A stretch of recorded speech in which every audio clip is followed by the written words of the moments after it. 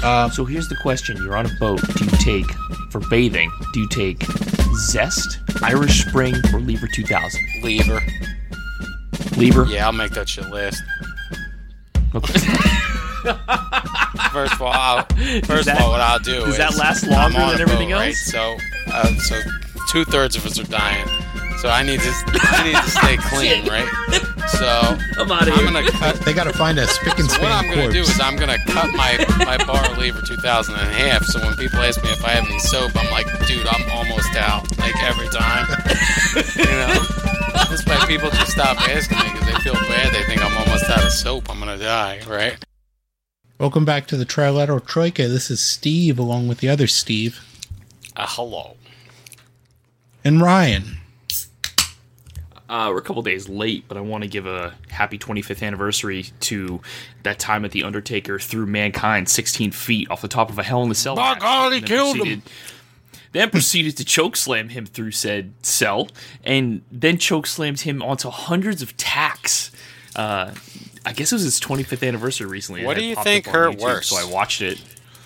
What do you think hurt Tax. worse? It's the tax? Oh, the tacks. Yeah. But I If feel you- like so- I feel like once you fell off the hell in the cell, that you may not have neurological impulses in the lower extremities or your back. Well, You know, well, like a wrestling ring though is like it is It has relatively softer than say like a boxing ring. What most people have been on. Right. yeah, I've been in a wrestling ring. It's It's not like weird. it's not like it's a trampoline, but yeah, it's got some give. better than the alternative. Now, Yeah. what doesn't have give is a plywood announcer's table that he was fucking thrown through. But so, a video had popped up on YouTube where it was like Well, they're The actually made out of Undertaker balsa and wood. Mankind got together and watched the match again and had a retrospective. Yeah. And it was kind of cool, their commentary, where they were up on the top and they didn't know how they were going to get down off the cage. I guess Mankind just kind of climbed the cage, and that wasn't part of it. He was just up there trying to figure out how he's going to get down, and then Undertaker was like, "Fuck it, I'm just going to go up there." And he had a broken foot at the time. Who is So I guess, Mankind? Are you talking about Cactus Jack?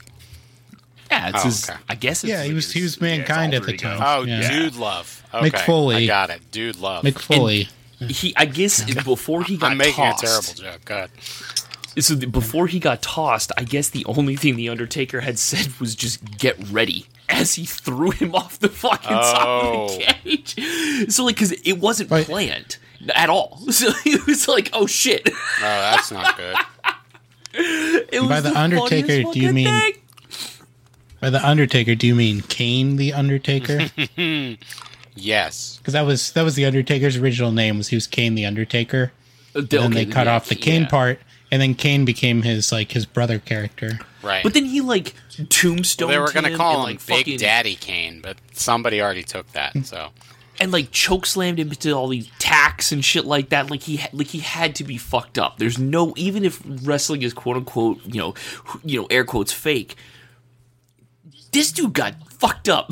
There's no Yeah, but that was also sort of towards the end of Mick's in-ring career, and Yeah. he had done crazier stuff in Japan. So while I'm sure it did hurt and stuff, it wasn't his first time to the getting slammed on tacks, getting thrown Right. down 16 feet rodeo. And if you remember that match or that pay-per-view, he actually came back out later on to interfere in the match between Stone Cold Steve Austin and Kane, and he was missing teeth from the chair that Undertaker had hit him with. So he's missing teeth, bleeding, which is real. I guess if you go back and watch the footage, it looks like there's a booger hanging through his nose, but it's his incisor went through his fucking lip and into his nose. He got legitimately fucked up in that match, and he was just no, I just want to keep going out and wrestling more. Lunatic. yeah. And speaking of lunatics, Speaking of wrestling, Oh, today we're going to be talking about William Adams, I don't know who that is. also known as the $6 bill. It's the he was the Kentucky Gentleman in Mid-South Wrestling. Okay. Really? I'm No, just a simple Southern gentleman wrestler. William Adams, though, was an English mariner who could quite possibly be the first recorded weeaboo. The first recorded weeaboo? He was obsessed with Japan. Yes, as someone who is immersed himself in Japanese culture, which was a lot harder back then. So he had like anime body pillows and stuff? Wait, what year was it? We know, like, were they locked off? What year was it? It was 1564, so he got in right before he was born in 1564, so he got in around 1600, so which was like right before the cutoff. Right before they locked the door. Up underneath the bar. Now what? Hold door. Kono Britannia, man. Nah, man, I was already here. You can't kick me outside. Chen. Like those really shitty jokes they used to make about the Cubans touching Florida soil, like back in the 90s. Like, oh, sorry, I'm already here. Can't touch me. I'm good. Can't touch me.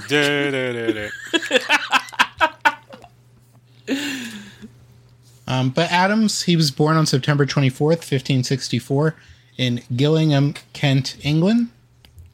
When he was 12, his father died, and he was apprenticed to a shipyard owner, a Master Nicholas Diggins, at Limehouse, in order to train him to be a seafarer. He spent the next 12 years of his life learning shipbuilding, astronomy, and navigation before entering into the Royal Navy. When England was at war with Spain, Adam served with the Royal Navy under Sir Francis Drake. Oh, is that the guy from the Uncharted games? Yeah. That's his, like, great-great-grandfather. Or there's a lot more greats in there. I just don't feel like saying great, like, 6 times. That's a real guy, though? Sir Francis Drake? Sir Francis Drake? Yeah. Yeah. Dude, he's like one of the big ones that came up, like, regardless of which school you went to. I don't remember that at all. He was the one who defeated the Spanish Armada. I don't know what he did, but I know the name. Well, they started talking about a famous English person, and he just started blasting Irish punk music. Now, Sir Francis Drake was the softest general, like, in the history of the game, right? Like, didn't he have a song? Got the boat going up on a Tuesday. Oh my god! You know, it's funny because it is the only Tuesday. I think the only thing he has in common with him is they're both pedophiles, probably. Stranger things have happened. Yeah. But I think him and a Sir Common, a contemporary from that time period, are generally considered to be the softest of military leaders. It's funny about Common is Common doesn't look soft. He looks like a mean dude, you know. I wouldn't want to meet Common. He's a big pillow. Apparently, I've heard he's quite buttery. He's buttery. There used to be this like Tumblr that was really good, and it was like rap industry fan fiction. And it was like Drake and Common like confronting each other, just talking about how soft they were as they like pressed their fingers into each other's chests as they like insulted each other. And how like buttery smooth Common was. Hey, is Big Ghost still around? Let me see. Is he still around? He's still around. That's a brave thing to say to Common, because Common is not a small guy to be like, you're buttery smooth. Fuck out of here. Big Ghost. The cocaine knuckles. All right. But Adams, he would see his naval service against the Spanish Armada in 1588, and he was master of Richard Diefeld's resupply ship. So explain to me something real quick before we go any further, because you said he was master of a supply ship, right? There is a movie called Master and Commander. Never saw it, so no, I'm not even like referring to the movie, but just in title, right? So these are, I guess, positions on these boats. Master and Commander refer to positions on the boat. Yeah, like I believe a master is like almost like a first mate. Okay. And your commander is like your captain, and that's just like the stupid English way of saying it? That's the movie. Master and Commander. But I didn't realize so that you were referring to master or positions on the ships. Well, he's essentially the head navigator. No, I think the master so is actually in charge of putting like chum and certain parts of fish on the end of fish hooks. He's the master baiter. Hi-oh. I hate you. But it's the equivalent of a warrant officer, and it is the navigator. Okay. I like how he says it's the equivalent of the warrant officer. Like, that clears it up for me. Thanks. He man. did that on purpose, right? He became that position on the ship on purpose, Well, right? So he could get to Japan quick. Well, a warrant officer is like a type of like ranking. You said to turn left within, for the like- boat. within, Why like- is the boat going to Japan? I don't know. It just keeps going that way. I'm doing it right. You're watching me. Fucking boat just keeps going. So, anyways, he's the lead navigator on this resupply ship. He's also recorded to have married a Mary Hinn in the parish church of St. Dunstan's, Stepney, on August 20th, 1589, and they had 2 children, a son John and a daughter named Deliverance. Soon after, he became... You son of a bitch. Steve was ready, but he's a little slow on the draw tonight. Very. Yeah. When you said hen, I was going to make a Benny Hinn joke, but I was like, nah, that's reaching. It was going to be like 5 minutes later. You're just going to start making wild banjo noises while I'm talking about something completely different. It's going to be impossible for me to line the audio up when I edit the episode. I'm not going to know when I actually meant to talk. Oh, He's going to cut this whole part out, and then he's going to insert himself doing the banjo joke and be like, look, I did it. No, I'm just going to insert Alan Watts just randomly. You are the whole universe. So soon after this, he became a pilot for the Barbary Company. And during his service for the Barbary Company, Jesuits claim that he took part in an expedition to the Arctic that lasted about 2 years, in which they were searching for the fabled Northeast Passage along the coast of Siberia to the Far East. But we can't really, we don't know the veracity of this claim, because he never referred to this expedition in his autobiographical letter that he would write later on in his life. And its wording implies that the 1598 voyage that he went on was his first involvement with the Dutch.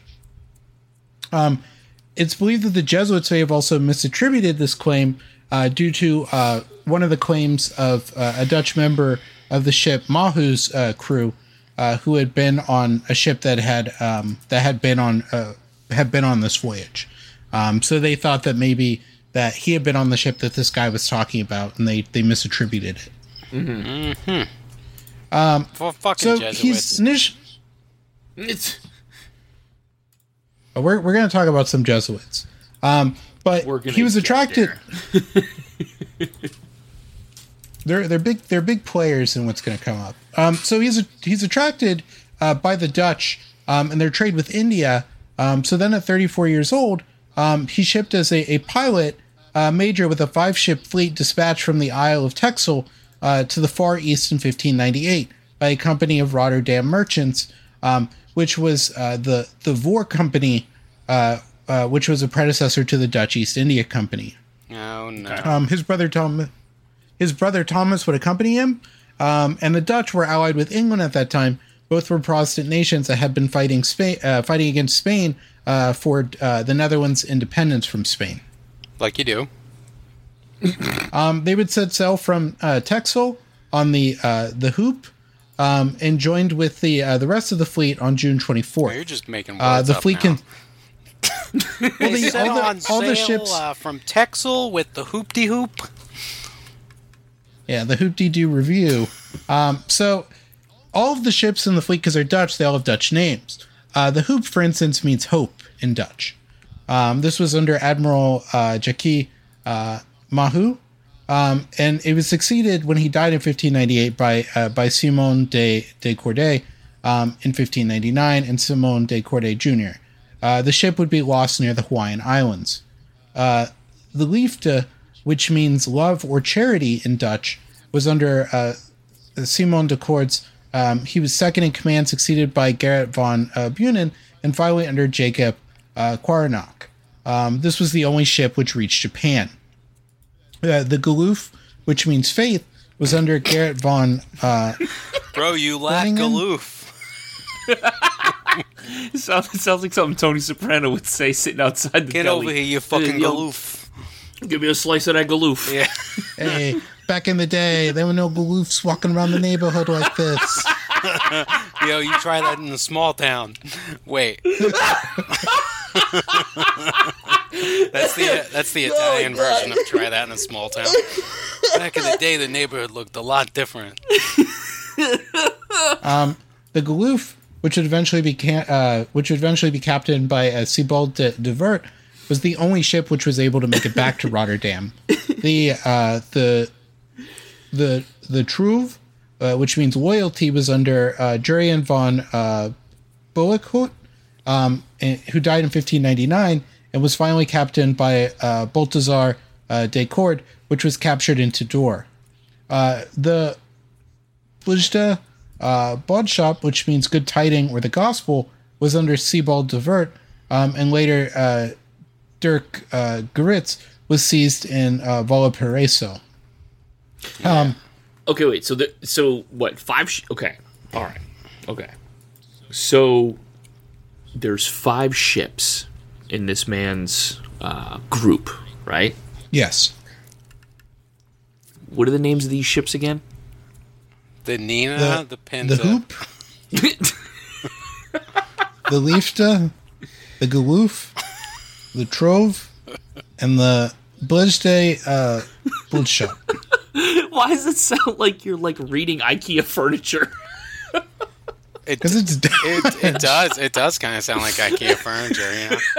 What happened to it's coming out with not the as boys? goofy. What happened to coming out with the boys on Saturday? It's not as goofy. I was caught up. Did you say It's not as I was all caught up with like my Swedish wife. Chef. We were assembling a No, we're galoof. gonna get a fucking email. It's not as goofy as Swedish. Hi, IKEA support. Yeah, this galoof is missing a screw. You're gonna think that, but our listenership in Sweden's gonna go down, but it's gonna skyrocket in Norway and Finland after we drop that 6 Sweden burn. That's how it always works. It's impossible to get a level, representation. We're the only ones brave enough to make fun of the Swedish language for being nonsense. All of Scandinavia is just one of those puzzles where you once one goes up, the other ones go down. You can never have all of them at the same level. Can't level this thing out. But Jacques Mehu and Simon de Cord were the leaders of the expedition, and their goal was to reach Chile, Peru, and other kingdoms in South America in what was called New Spain. And they ended up in Japan. Their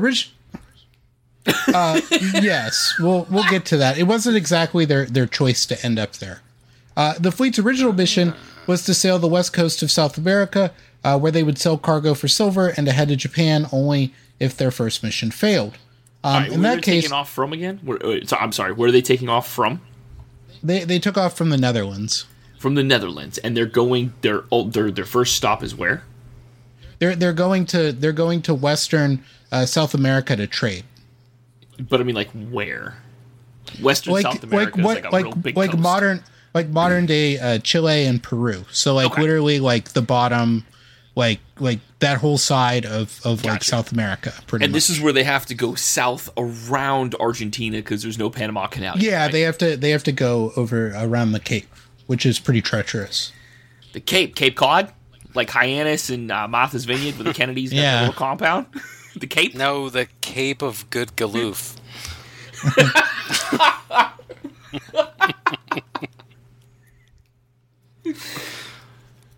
All right, so we're on our way to Chile with beans. But so they were supposed to sell their cargo for silver there, and if that failed, they would go to Japan, and that way they would they would sell things in Japan to obtain silver to buy spices in the Moluccas, and then head back to Europe. The Moluccas is the area of Indonesia, the Spice Islands as they're called. It sounds like an Italian slur. these Moluccas. So their goal was to sail through the Strait of Magellan to get to their destination, which a lot of the sailors were scared about because due to the harsh conditions.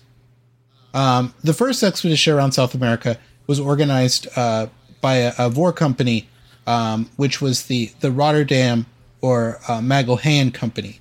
It organized 2 fleets of 5 ships, of 5 and 4 ships, with 750 sailors and soldiers, including 30 English musicians. But musicians? They just brought they brought the band, or were they all groupies for the musicians? Well, no, they have to entertain the people on the boats, because you're at sea for months at a time. Okay, all right. So after leaving Goree on June 27th, 1598, they sailed to the Channel, but anchored in Downs until mid-July. When the ships approached the shores of North Africa, Simon de Cordes realized that he had been far too generous in the early weeks of the voyage, and instituted what was called a bread policy, meaning he cut back on how much provisions they were having because he had let them eat too much. He started rationing. Yes. At the end of August, they landed on Cape Verde in Santiago and Mayo off the coast of Africa because they had a lack of water and they needed fresh fruit. They stayed for about 3 weeks in the hope that they could buy some goats. Near Praia, they succeeded in occupying a Portuguese castle on the top of a hill, but came back without any sort of substantial rewards for it. At Brava, Cape Verde, half the crew of the Hope caught fever, and most of the men, with most of them sick, among them the Admiral, Jacques Mehu. After his death, the leadership of the expedition was taken over by Simon de Cordes, with Van Beuningen as the vice admiral.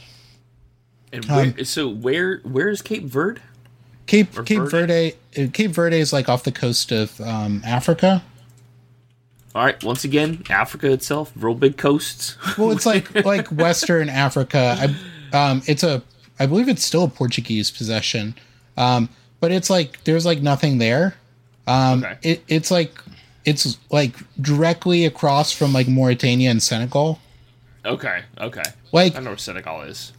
Generally, if you were playing Europa Universalis, and you want to colonize the New World, you want to try to bump into it because it's a good spot to jump off and hit Brazil.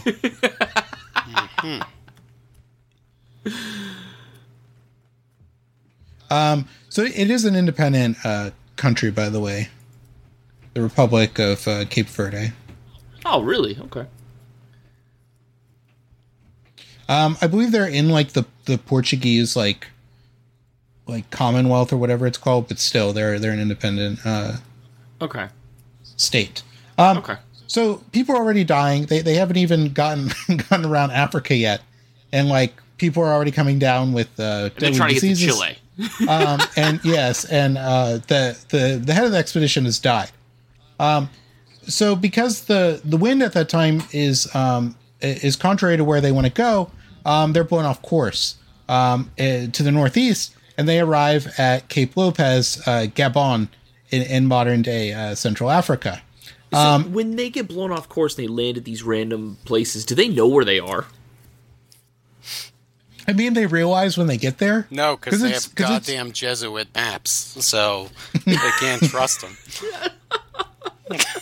They might as well have Denny's placemat. Oh shit! Well, this says we're about 1,500 yards off the Grand Slam. Adam's just scratching his head. I don't understand, sir. I completed the maze perfectly. I calculated it with the moon over Miami. Miami. Sir, we're going to we're low on provisions. No, we'll be fine. Look at the map. Look here. He perfectly colored in the lines. What is it? The French toast looks beautiful. All right, we've murdered that. Keep going. So soon after this, they come down with scurvy, and they land at Annobon on December 9th. Several of the men also catch dysentery.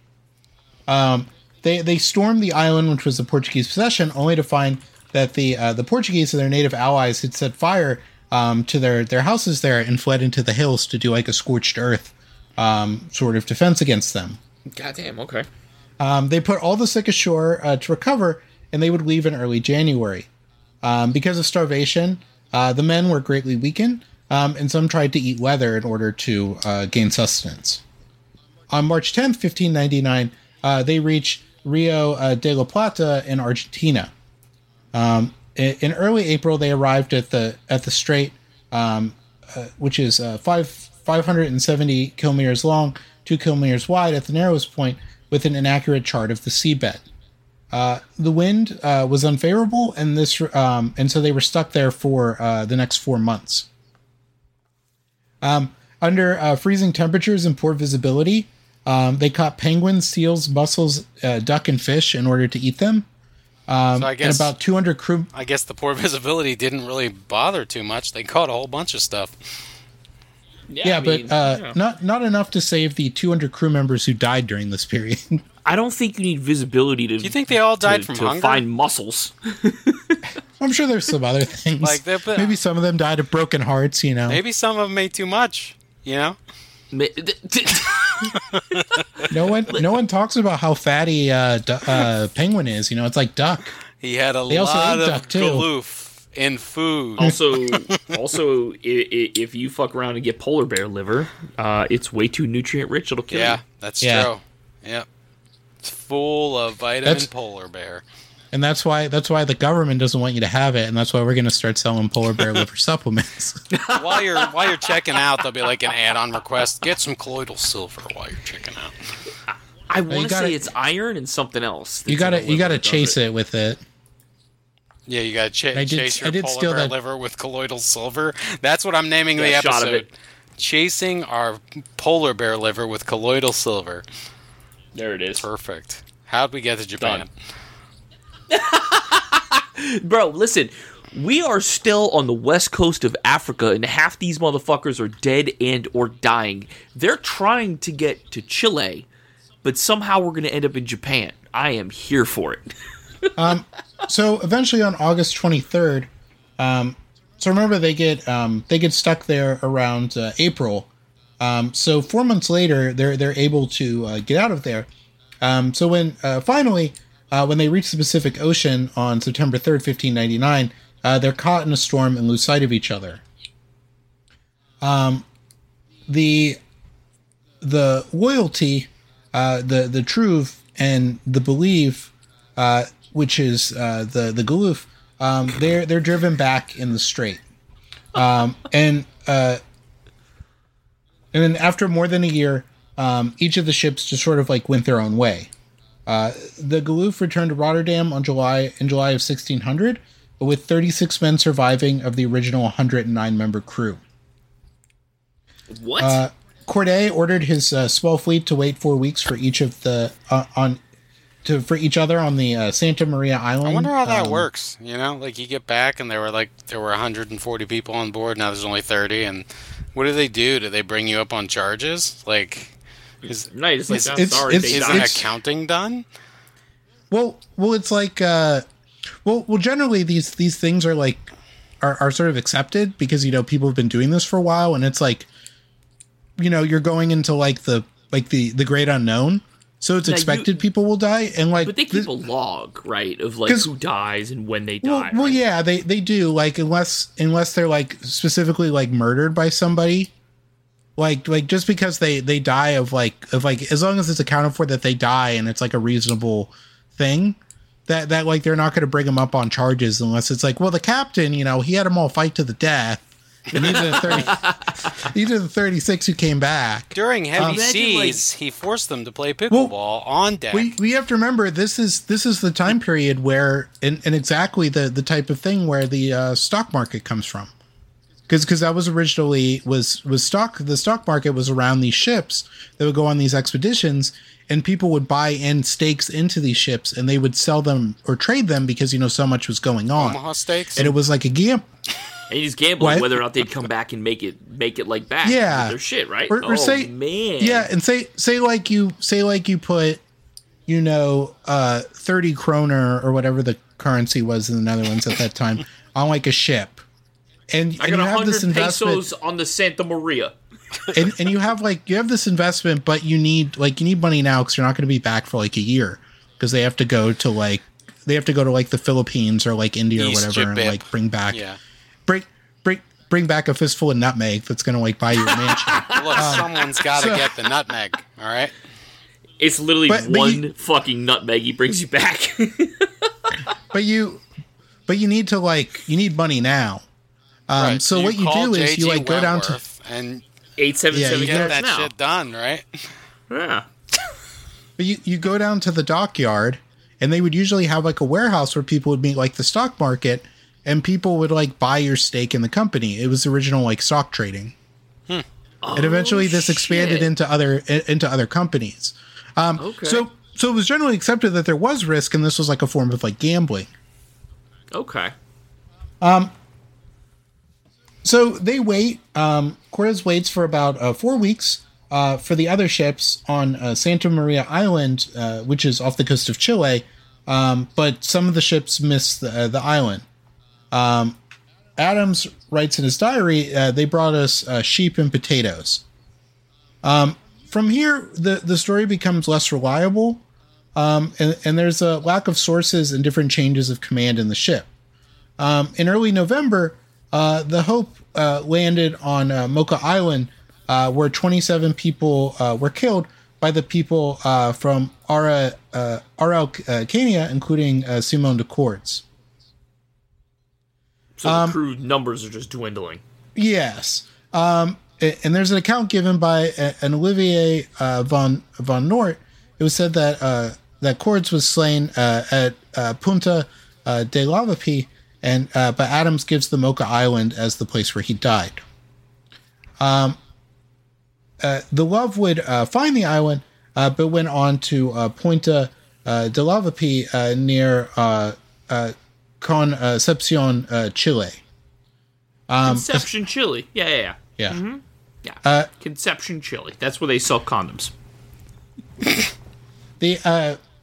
A Spanish captain supplied the Loyalty and Hope with food, and the Dutch helped him against the Araucans, who had killed 23 Dutch, including Thomas Adams, according to his brother in a second letter, and Gerrit von Buningen, who was replaced by Jake Quakerneck.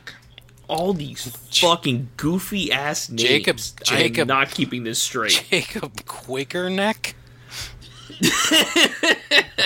Quaker oatmeal. Is that what you said? It's Nake or Nake. Okay. It's like Quaker Nake. Quaker State. This guy with fucking Dennis Leary, the old Quaker State commercials. Oh man. I was so mad when I heard that he when he stole a lot of his material. I was so mad about that. What? He got accused of it a lot. I don't know how realistic it is or not, but you know. There's a lot of quote unquote like comedians that just like gave up later on in their career, and they just have like other people write jokes for them. Coffee flavored fucking coffee. So he probably hasn't done original material in a long time. Like most recently, I heard people talk about Rob Schneider of all people. Oh my god! How he hasn't like written a joke in like several decades, probably since he got on SNL, and that he has like people write his material. What the fuck? You mean? He's not funny. Like as unfunny and terrible as Rob Schneider is, like he had to at least have some talent to get on SNL.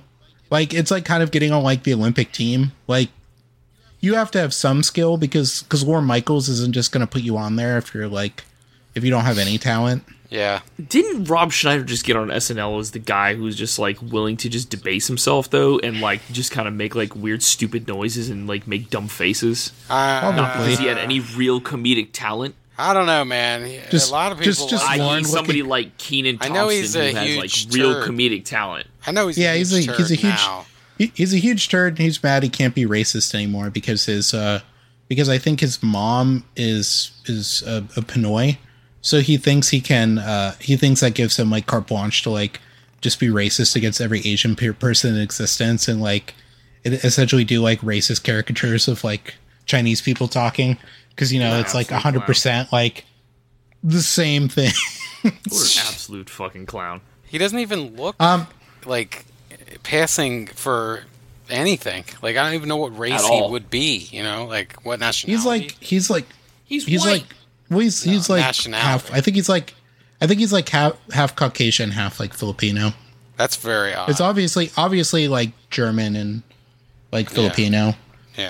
But so during the voyage on December 1598, Adams changed his ships to the Leaf Day, which was originally named Erasmus, and had a wooden carving of Erasmus, the figure, the famous figure on its stern. Yeah, the famous figure. Yeah. Erasmus. I guess he would be a mathematician. Yeah, Desiderius. Even more famous, people that are good at math. That's who everybody knows. Well, I guess he'd be considered a philosopher. I mean, we're at least getting warmer now, better than he was a philosopher, humanist, educationalist, and Catholic theologian and satirist. He's like one of like the most famous like intellectuals of the 16th century. I hate you fucking historians. You're like, this most random obscure person is like the most famous guy that did X, It's Y, Bully Z. von And like, how the fuck don't you know this? And How the he fuck don't you know this, Ryan? invented the hairpin. Well, Could you not know? It's mentionable. It's mentionable because you can see this wooden statue of Erasmus. I always thought it was some fucking in lady, Japan dude, today. To be honest with you. Oh, you? Sorry. They still have it there? Yes, it was preserved in the. I assumed the ship's prow's gender, and I always thought it was just some big lady. I didn't know it was some wig. I always thought it was some lady with big cans. Some lady with big cans. Erasmus. I assumed the boat's gender. I'm tits sorry. Tits a flutter in the wind. You're telling me a cis teen painted this chapel? I know. I love that fucking meme. You're telling me the funniest cis fucking teen thing. painted this chapel? You're telling me this whole Siberian orchestra is trans? Is that what you're telling me right now? Steve just throws down his headphones and just starts yelling to his wife in the house. God The Dutch damn have gone it. woke. God damn it. They've gone woke. Our podcast has They gone got men woke. on their ships. They've got men on their Did you fucking know ships. that Erasmus was a man? It's the feminist agenda. But the statue was originally preserved in Ryoko in Buddhist temple in Sano City, Tochigi-ken, and it was moved to the Tokyo National Museum in the 1920s. I've actually seen this statue because I've been to the Tokyo National Museum. Let me ask you something, because you lived in China. Is it like a hop, skip, and a jump to get to Japan? Is it real quick if you want to go, or is it like a huge pain in the ass? I remember from Shanghai, I think it was, I want to say it was like a 4-hour flight. That's not too bad, man. That's like going from here to Boston. Well, actually, maybe a little bit more north, maybe like Maine. But yeah, that's not too bad. It wasn't too bad. Well, for you, it'd be bad. I mean, you'd have to go to China first. I mean, yeah, you gotta go to China first, but okay, all right.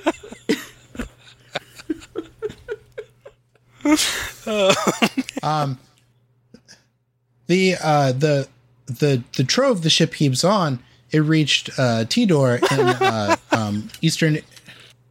I can't Eastern stop laughing Indonesia. about that shit. Sorry.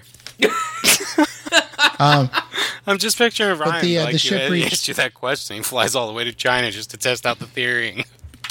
Let me see how long this flight really is. One ticket to Shanghai, please. Oh shit! But soon after reaching Indonesia, the crew were killed by the Portuguese in January of 1601. Totally off so- topic, but speaking of flights, I recently booked with my my first like real nursing paycheck. I booked my first vacation, which is going to be going to Chicago to see my roommate's graduation from nurse practitioner school. But when I was booking it, I was like, hey, listen, I'm doing this big. So I booked myself first class coming out of Orlando, direct flight to Chicago. I was like, this is going to be amazing. I got myself at the Renaissance Hotel. like downtown Chicago, I think. I don't Wear know, a mask somewhere on in that Chicago. fucking plane, boy. Oh, no, for sure. But it was like, booking the trip, I was just like, this is crazy. This is the only time I'm doing this. I'm just going big for one time. Yeah, man. A 4-hour flight in that first class, I can't wait. It's going to be the end of August. I'm so excited. Dude, you gotta live now, right? As much as you can, you know? I want to do it now when I have the time, because later on, when I'm still trying to pay off all my bills and shit, I'm like, well, Chicago was fun, though. I'm both of those things. I'm Ryan now, and I'm Ryan trying to pay his bills off. So anyway. So the crew of the Leaf Day, they're afraid of the Spanish, so they determine to leave the island and sail across the Pacific. So on November 27th, 1599, the two ships sailed westward for Japan. On their way, the two ships made landfall in somewhat unclear islands they reached, but 8 sailors deserted the ships at that point. Later during the voyage, a typhoon would claim the Hope with all hands in late February 1600. In April 1600, after being at sea for 19 months, a crew of 23 sick and dying men out of the 100 who had started on the voyage brought the Leaf Day to anchor off the coast of Kyushu, Japan. 23. One out of the 100. 1/5 of the fucking crew, and they're all probably half dead, skeletonized, haven't eaten shit, teeth falling out of their fucking face. I told you, dude. You don't know that. They could be just, they just had high cholesterol because they ate so well, If they have high cholesterol, it's because they were eating each other. They died like real fast, for cholesterol at the time. We built up over the last 500 years. The human body has built up tolerance to high cholesterol. He just has a bindle full of polar bear liver that he's just taking a little spidget at a time. That's giving him his strength. Oh man. So the cargo of the ship consisted of 11 chests of trade goods. These included coarse woolen cloth, glass beads, mirrors, and other sort of spectacles, like just sort of like fancy like glass and ornamental items. Metal tools and weapons, nails, iron, hammers, 19 bronze cannons, 5,000 cannonballs, 500 muskets, 300 chain shot, and 3 chests filled with coats of mail.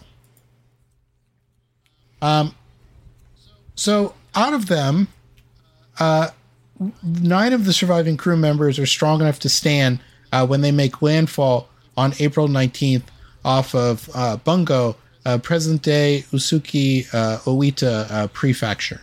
So less than 1/10 were able to actually stand to get off the boat? Steve, or who had... Not you, Steve, but other Steve, your theory that they were just, very, very fine and just faking it is slowly They were lazy. Yeah. They didn't pull themselves up by their bootstraps.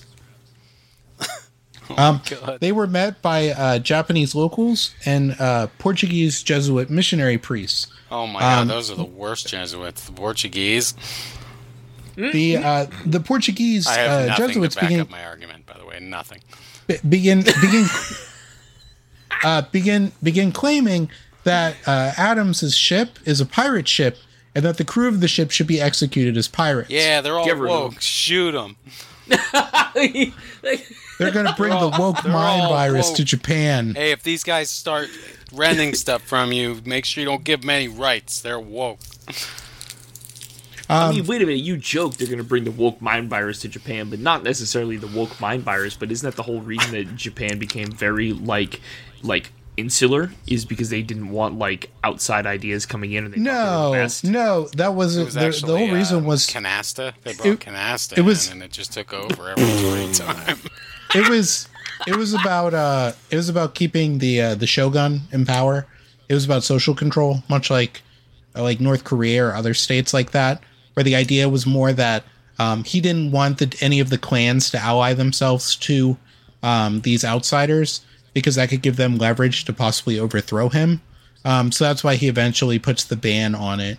The Christians do eventually start problems, but it's also more of the problem too that the Christians could be used as a means for one of the daimyo, one of the heads of the clans, to usurp the position of shogun. Okay.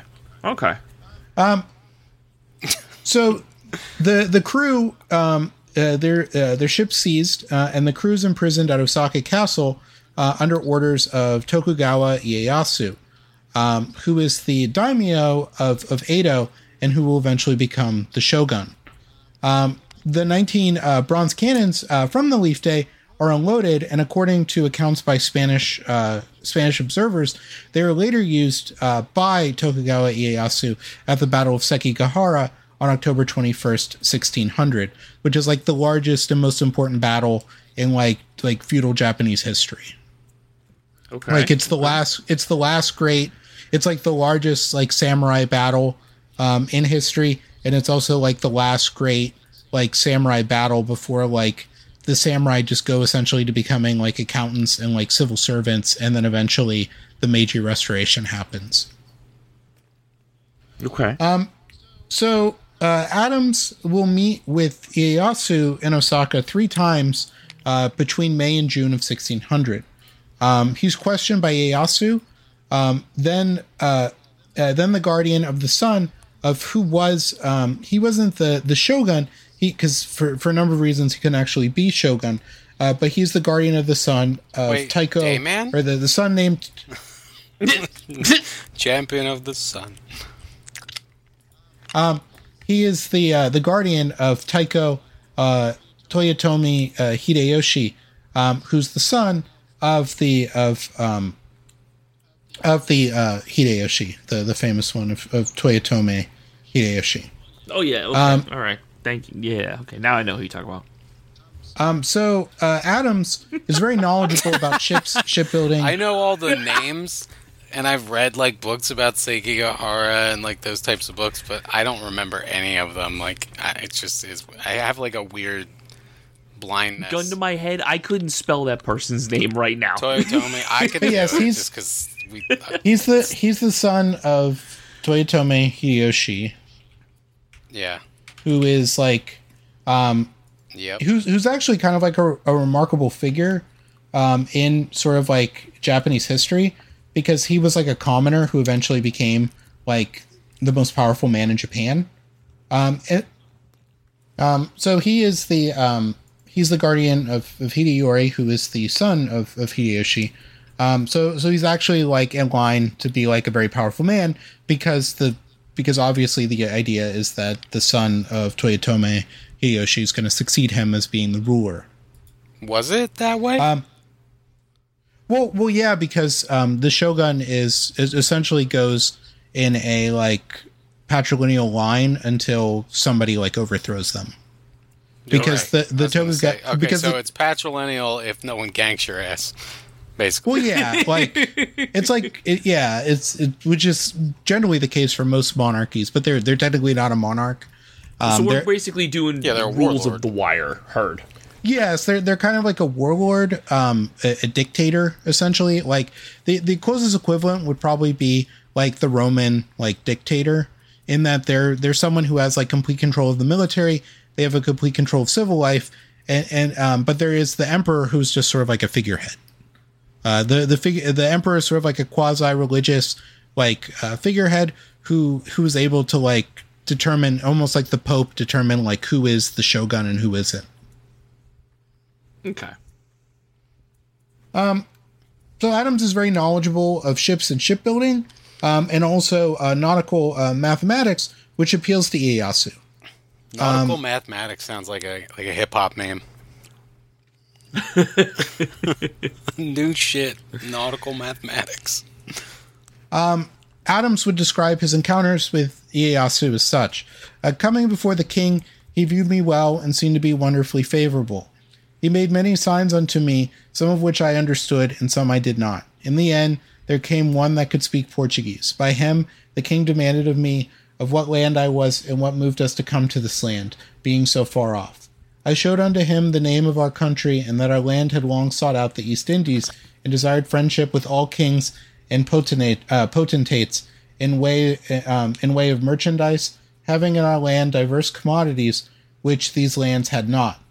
Then he asked whether our country had wars. I answered him, yea, with the Spaniards and the Portugals, being in peace with all other nations. Further he asked me in what I did believe. I said, in God that made heaven and earth. He asked me diverse other questions of things of religions and many other things. As what say we came to the country, having a chart of the whole world, I showed him through the Strait of Magellan, at which he wondered and thought me to lie. Thus, from one thing to another, I abode with him till midnight. And who's your favorite author? And this is what's your favorite food? And what's your favorite color? And this is a letter that Adams would later write to his wife. Oh, okay. We stayed up all night long, girl talk, just giggling and pillow fighting. Well, we have to imagine in it's the 1500s, almost like meeting, that was very manly. All right, I just yeah. He made sure not to bring grave dishonor during the pillow fight. only honorable blows above the belt. So you got a Dutch guy speaking to a Japanese guy vis-a-vis a Portuguese guy. Okay, he's English. An English guy speaking to a Japanese guy with a Portuguese translator.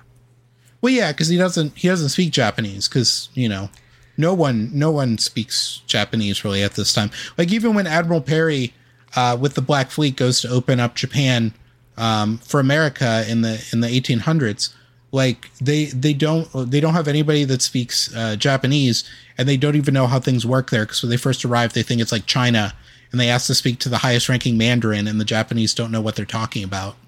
Japanese like, what the fuck is that? Manda who? Yeah, you listen, you're like 2 exits off the interstate, you gotta keep going, go fuck off. Adams also wrote that Ieyasu had denied the Jesuits' request to have him executed. And he stated as such, we as yet had not done to him nor to none of his land any harm or damage, therefore against reason or justice to put us to death. If our country Ieyasu?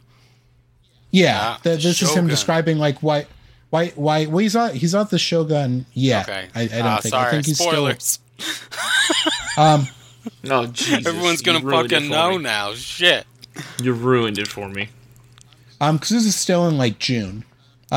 So he said that he wouldn't execute him because he said because he had not done to him nor none of his land any harm or damage, therefore against reason or justice to put us to death.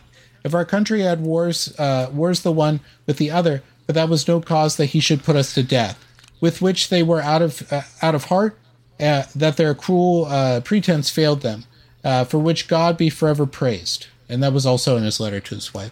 So essentially, basically, like, I didn't do shit, so they shouldn't put me to death. Well, no, this is the shogun's logic, or Ieyasu's logic of why he doesn't have him executed, is because, well, he says, like, well, he's at war with the Spanish and the Portuguese, like, he's not at war with me, so I don't care that you guys are at war with each other. Right.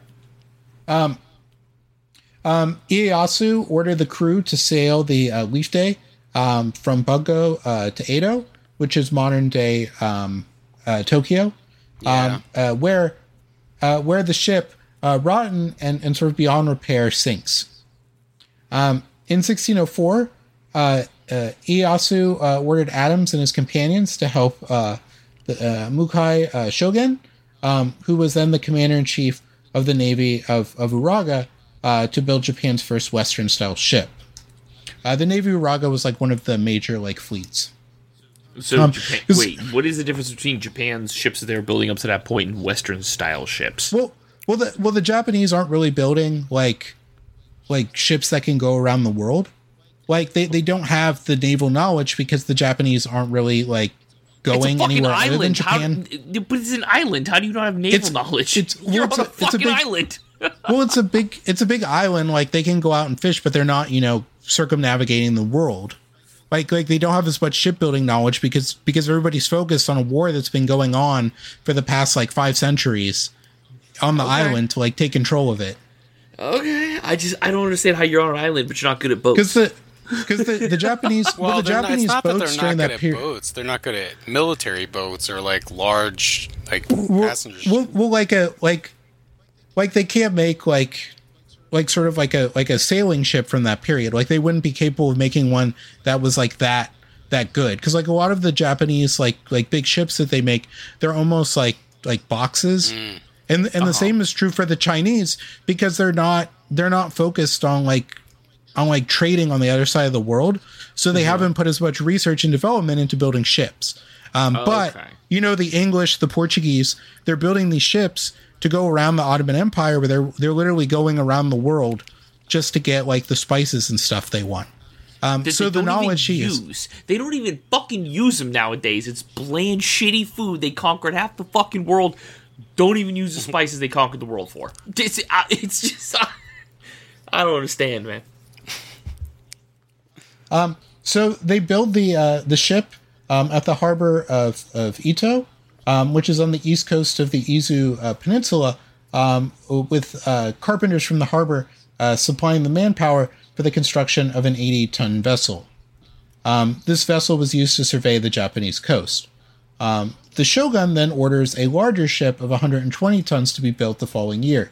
This is slightly smaller than the Liefde, which was 150 tons. That's a fucking big ass. That's 120. Jesus Christ. Well, this is also what I'm talking about. They're not building ships of this size either. Okay, that's enormous. Okay. So according to Adams, Ieyasu came aboard to see it, and the sight whereof gave him great content. In 1610, the 120-ton ship, which was later named the San Buena Ventura, was lent to a shipwrecked crew of Spanish sailors. They sailed it to New Spain, and they were accompanied by a mission of 22 Japanese, led by Tanaka Shosuke. What is New Spain? New Spain's like Mexico. Mexico? Okay. So they went from Chile to Mexico, or went from Japan to Mexico? Japan to Mexico. Because remember, these Spaniards, they crashed. They're like, well, you can have this like ship that we built. Okay. So following the construction of these ships, Ieyasu invites Adams to his palace whenever he liked, and also stated that I always must come in his presence. Other survivors. What? Say that again? That he essentially said that he had to be on the Ieyasu's call, and that whatever he wanted him at the palace, he had to come and see him. Okay, but how did he say it though? That I must come in his presence. Goddamn freaks. The freaks come out at night. I was going to sing the same song. Freaks come out at night.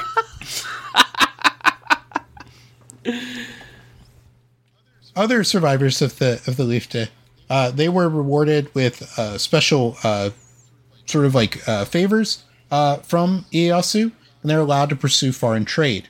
Most of the survivors left Japan in 1605 with the help of the daimyo of the domain of Hirado. Adams, though, did not receive permission to leave Japan until 1613. Melchior von Sandfort and Jan Jostein von Lodenstein, they engaged in trade between Japan and Southeast Asia and reportedly made a fortune doing so. Both of them why couldn't Adams leave Japan? Well, you'll find that out in a bit, but it's because he's become Ieyasu's guy. Okay. So Ieyasu wants to keep him around, so he's not allowed to leave. So he's essentially a prisoner of the shogun. Okay. Yeah. But I like how you just try to bury that. It's like, he didn't get permission to leave. Like, what the fuck? Well, no, it doesn't. It doesn't. It gets. The shogun of Harlem? You'll see. Yes. Show enough. Show enough. So both of them are reported by Dutch traders as being in Ayutthaya in early 1613 and sailing junks full of expensive cargo. Ayutthaya, I'm not exactly sure how you pronounce it, but it's in modern day Thailand. It's like a state in, I think, like mid southern, like Thailand. In 1609, Adams contacts the interim governor of the Philippines, Rodrigo de Vivero y Abrucia, on behalf of Ieyasu, who wished to establish direct trade contacts with New Spain. Friendly letters are exchanged, officially starting relations between Japan and New Spain. Adams is also recorded as having chartered Red Seal ships during his travels to Southeast Asia. The Red Seal ships are these sort of like the only ships that are allowed. It's essentially got rid of trade, which is why they call it the Red Seal. Are those the red ships of Spain? No, Mr. Goulet. Red ships of Spain. Oh man. We know this too Andy from the Rooney. Andy we know Williams. Andy Rooney. No way. Jiminy Jillikers. Jiminy Jillikers. Radioactive man.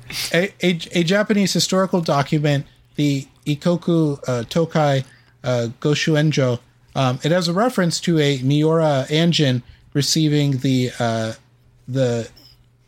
Shuinjo, which is the red seal that authorized that the holder could engage in foreign trade in 1614.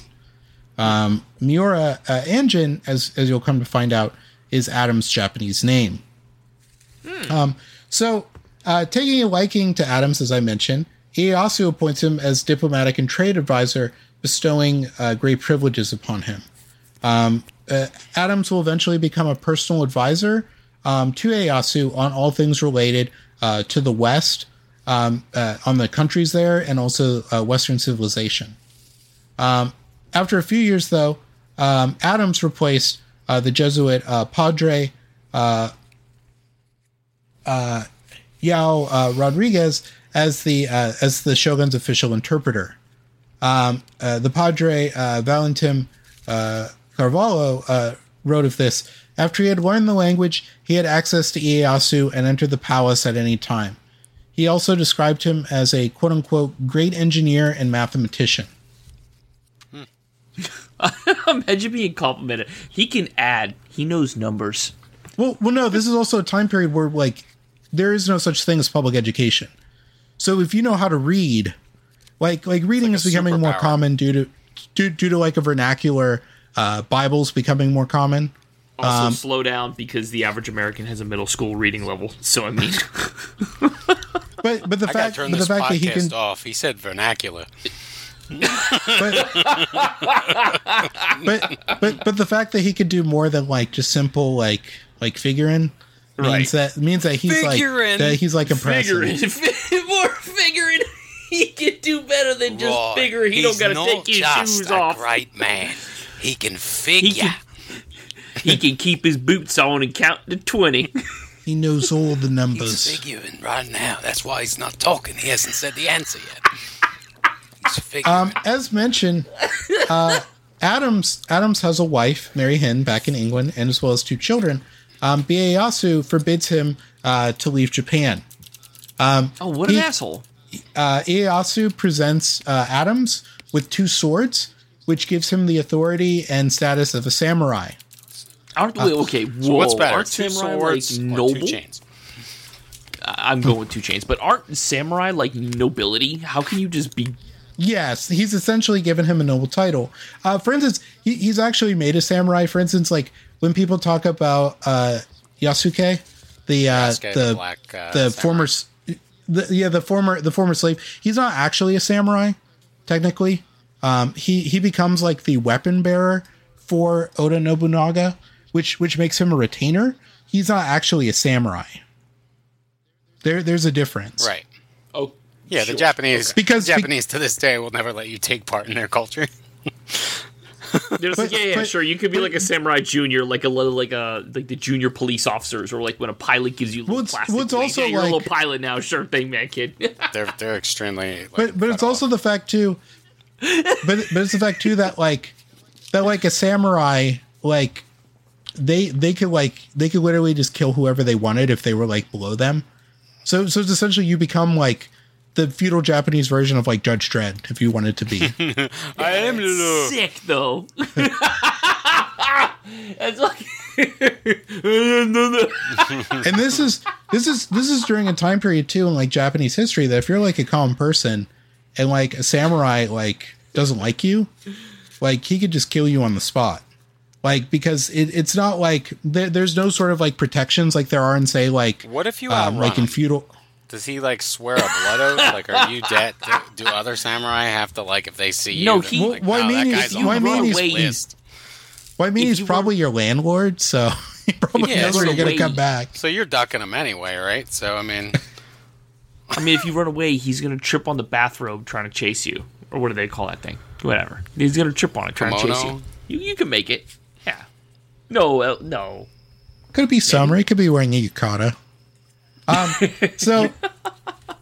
When he receives the swords and is made a samurai, this is also, by the way, 18 years after Yasuke. Wait a minute! Is this the Tom Cruise movie? Is this The Last Samurai? Is this this is White actually, Guy Samurai? Well, no, this is actually the novel by James Clavell, or I should say, the novel is heavily based on this Shogun. Oh, I have that in the other room. Which there's like a made-for-TV movie from the 70s, which was very popular. Yeah, that was really popular at the time. So no relation to The Last Samurai, though. No. Okay. That also fucking movie. So there's been multiple white samurais then. Well, I feel like this is cultural appropriation of the highest level. Well, the Last Samurai also takes place like 260 years after this. I've never seen The Last Samurai. I've never actually watched it. Really? Yeah, it's good. Yeah, I've never watched it. It's a good watch. No, I watch it once. It is very confusing to Japanese people because it violates so many aspects of basic history. Just like, what the fuck is this shit? So the Shogun decrees that William Adams is now dead, and that Miura Anjin is a Japanese samurai. Born again Japanese. Now is born. Fucking born again Japanese. Yes, he's essentially he's declared his old self is declared dead, and he's declared that he's now a Japanese man named Miura Anjin, and a samurai. So according to the logic and rules of the Shogun, Adams is now free to serve the Shogun permanently, effectively making his wife a widow. I love how that is. You're free. Oh, this was all to get some permanently. Well, 'cause he's, wasn't it? He wanted some strange. Well, no. It's essentially the Ieyasu doesn't want him to leave, so he's like, "Well, I've declared you officially dead, so all of your former obligations are gone." Jesus Christ! Oh, good lord. Well, he does. I do say this because he does take a Japanese wife. Of course, but Adams, of course. Yeah, he said he's the original weeb, bro. So absolutely, are you surprised? But Adams does still send regular support to his wife through English and Dutch trading companies while he's alive. Another great man brought down by alimony. Another one. He's absolutely. Adams is given the position or title of Hatamoto or Bannerman, which is a very high-ranking position and a direct retainer of the Shogun. Retainer, retainer, no, like a member of the court, like in Game of Thrones, like the Hand of the King, like that type of retainer. I'm gonna blow your mind. I've never seen Game of Thrones, man. Well, he's just like anytime you watch like a movie or something, and people are talking to the king or queen about like policy and stuff like that. Okay, those are retainers. They're talking to the king or queen. They're essentially they're lackeys. They're people who are in their employ. Okay. They're like the non-trial attorneys that they keep around.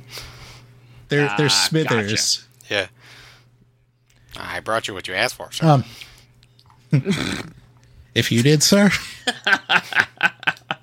What would you do, Smithers, if every day you came home, I shoved my face in your crotch? It was you, sir? You, sir? So Adam spoke of his the sort of like the payments and such they got from the shogun. For the services that I have done and do daily, being employed in the emperor's service, the emperor has given me a living.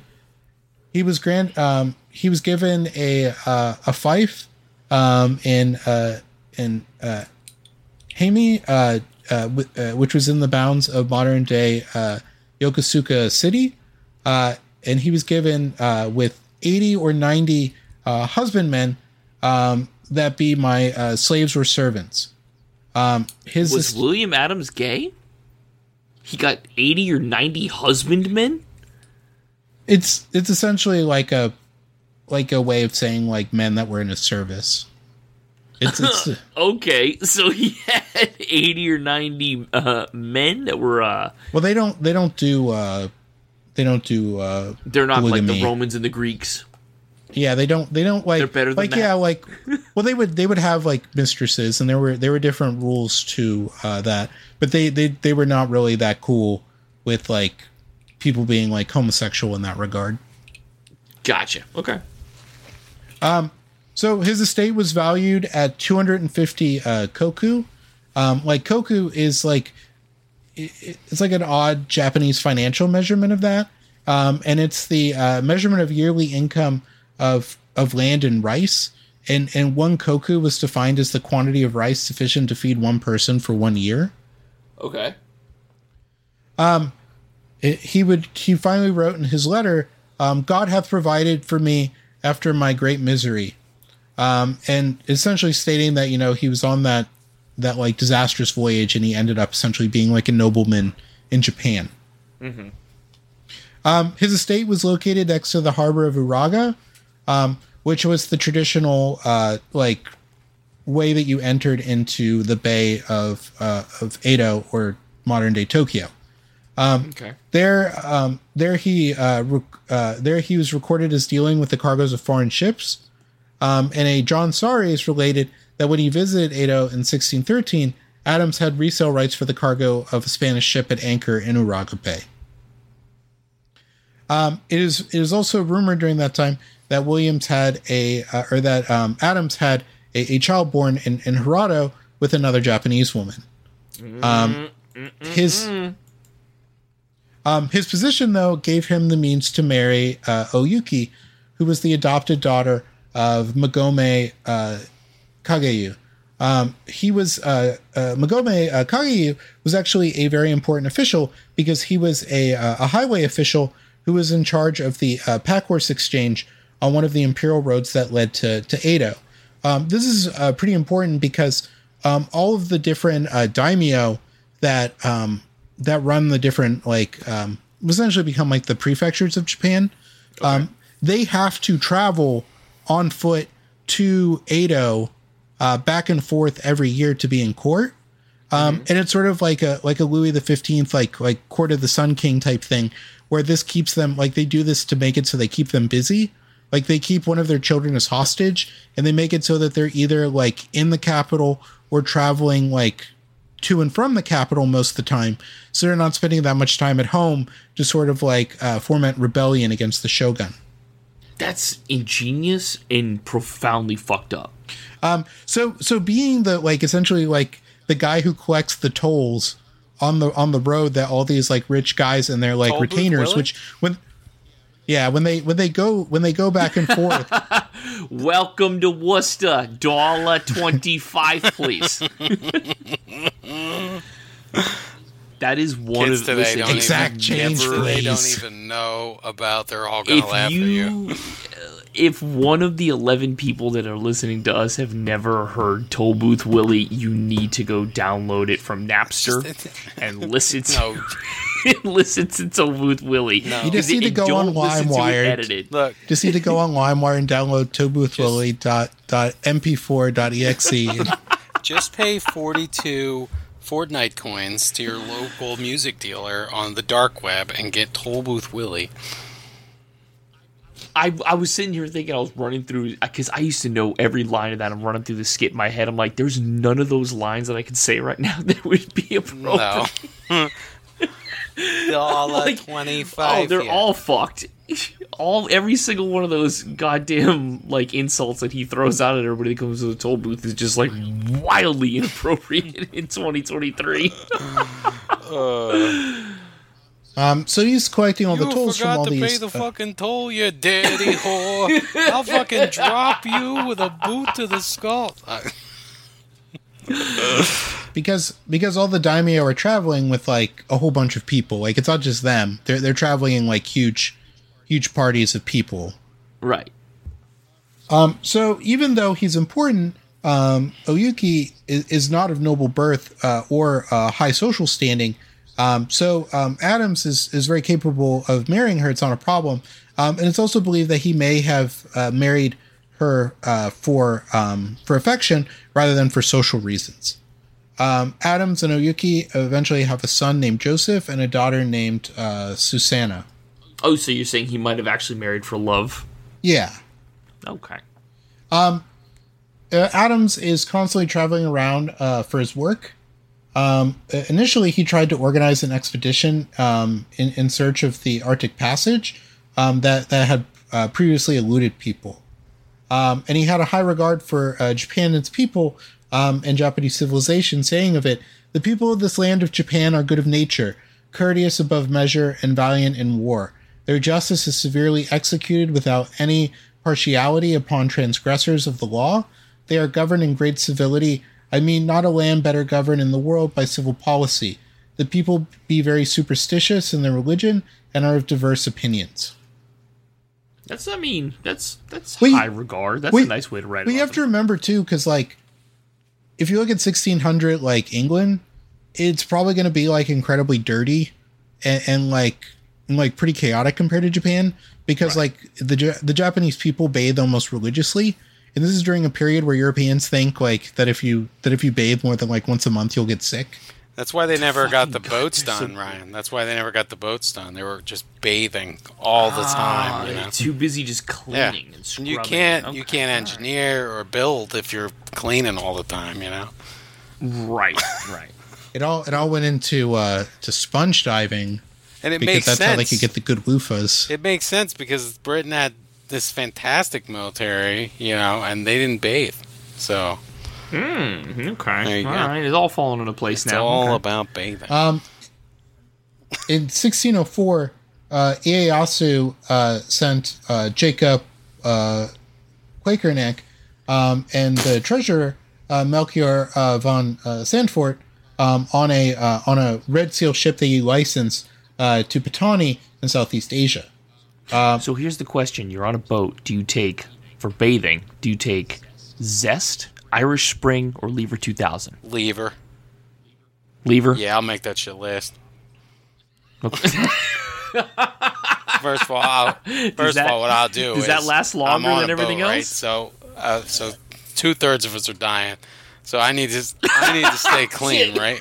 So I'm out of here. I'm gonna cut. They got to find a spick and So span what I'm gonna corpse. do is I'm gonna cut my bar Lever 2000 in half. So when people ask me if I have any soap, I'm like, dude, I'm almost out. Like every time, you know. This way, people just stop asking me because they feel bad. They think I'm almost out of soap. I'm gonna die, right? And then when he and my soap lasts he gets 4 times as long. And then when he starts going crazy from starvation, he'll eat it. Like he'll say it's his ice cream bar. You can eat it. Start going to town you on can eat it. soap, dude. I wouldn't recommend it, but you can eat it. It's not great. It doesn't taste great. I swore a lot as a kid. Trust me, you can eat the soap. Can you It's Lever not 2000 great. now? That shit smelled good, man. You know. Hell yeah, you can. Oh, it's nice. just, it's, everything's dominated by like body washes, so it's kind of hard to find like bars of soap anymore. But like my local Publix has like a whole bunch of bars of soap, and I swear I've seen Lever 2000 recently. I wonder Like, if yeah, you anybody want the ever old man started, section? like, one of those like hipster soap places, and just call it the soap bar. You know, and you have like a bar in the front and the soap in the back. You see. Business in the front, party in the back, Yeah. of course. Yeah. But Ieyasu orders them to contact the Dutch East India Company trading factory there. which had just been established in 1602 in order to bring more trade to Japan and break the Portuguese monopoly. I don't think the company's name is long enough. The Dutch East India Company Train Factory? Well, that's not the name of the company. It was the factories are like the port. Ah. A factory is a place where you build things, Steve. I was just figuring. As Ryan puts on his like reading glasses that he bought at CVS. Now I'll have you Type into know, Google and see what comes up when I type in factory. and you like take them off mid explanation. In 1605, I hate you.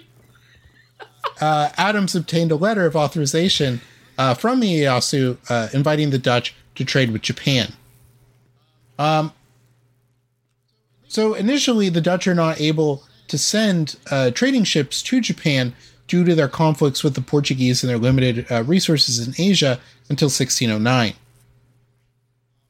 The two Dutch ships that land, one is the Griffin, or De Griffon, created by Jacques Spex, and the Rude Leo mit Pilsen, the Red Lion with arrows, were sent from Holland and reached Japan on July 2nd, 1609. They would establish a trading factory on Hirado Island. Two Dutch envoys, Puck and Vanderbroek, they were the first official bearers of their letter of Prince Maurice of Nassau to the court of Edo. Fucking both of them? Adams...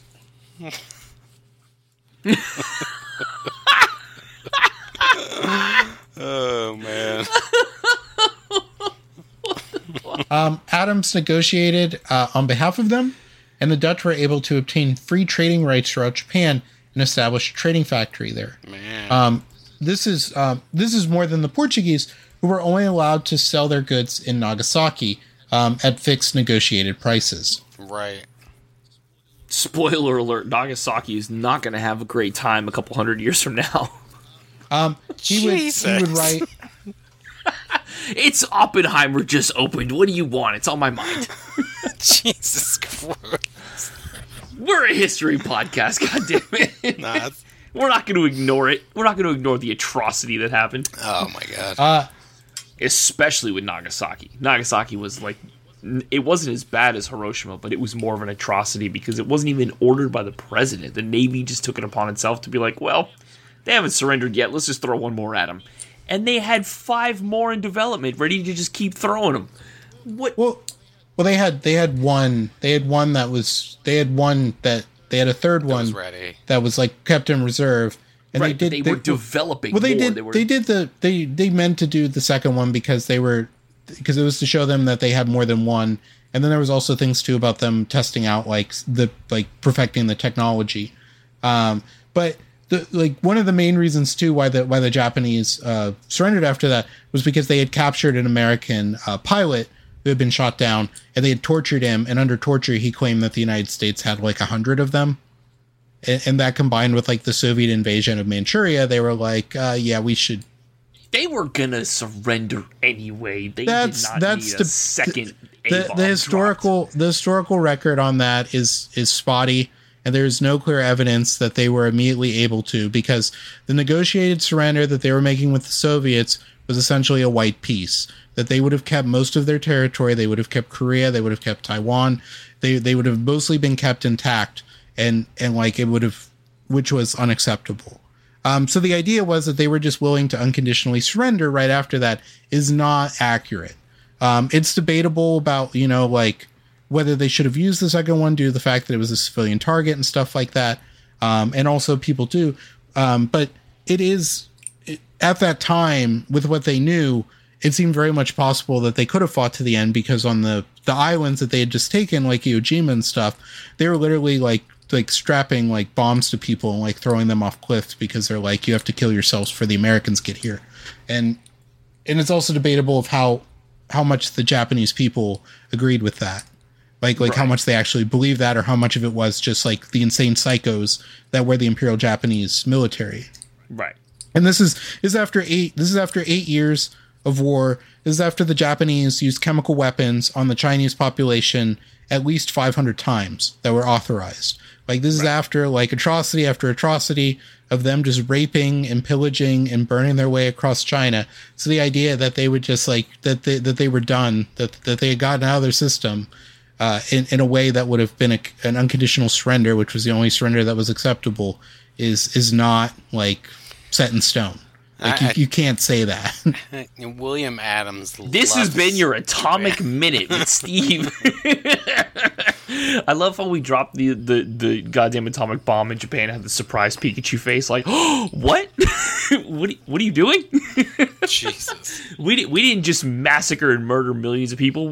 Wait, why did you have to go and do all that? What? Come on, man. Jesus. But Adams said of his time of negotiating this, he said, "The Hollands are be now settled, and I have got them that privilege as the Spaniards and Portugals could never get in their 50 or 60 years to Japan." I also just want to make a side note to say that I like our little asides like that, because if anybody's ever like, oh, you guys have a script to go by, there's no way that you could possibly add an aside like the entire description of what could have potentially or what was going to happen. Did someone say that to you? We don't go by. Steve kind of goes by a script, but it's like I kind of have to. No. What I'm saying is, like, when you go off topic like that, it just shows that, like, there is at least a base level of knowledge here. We're not just three clowns sitting around. No, we've established this. Recording ourselves. We're not idiots. We're not those. We're not those. We're not those YouTube channels. We're just that, not like, experts. They'll just read like the Warhammer 40k wiki entry on, like, orcs.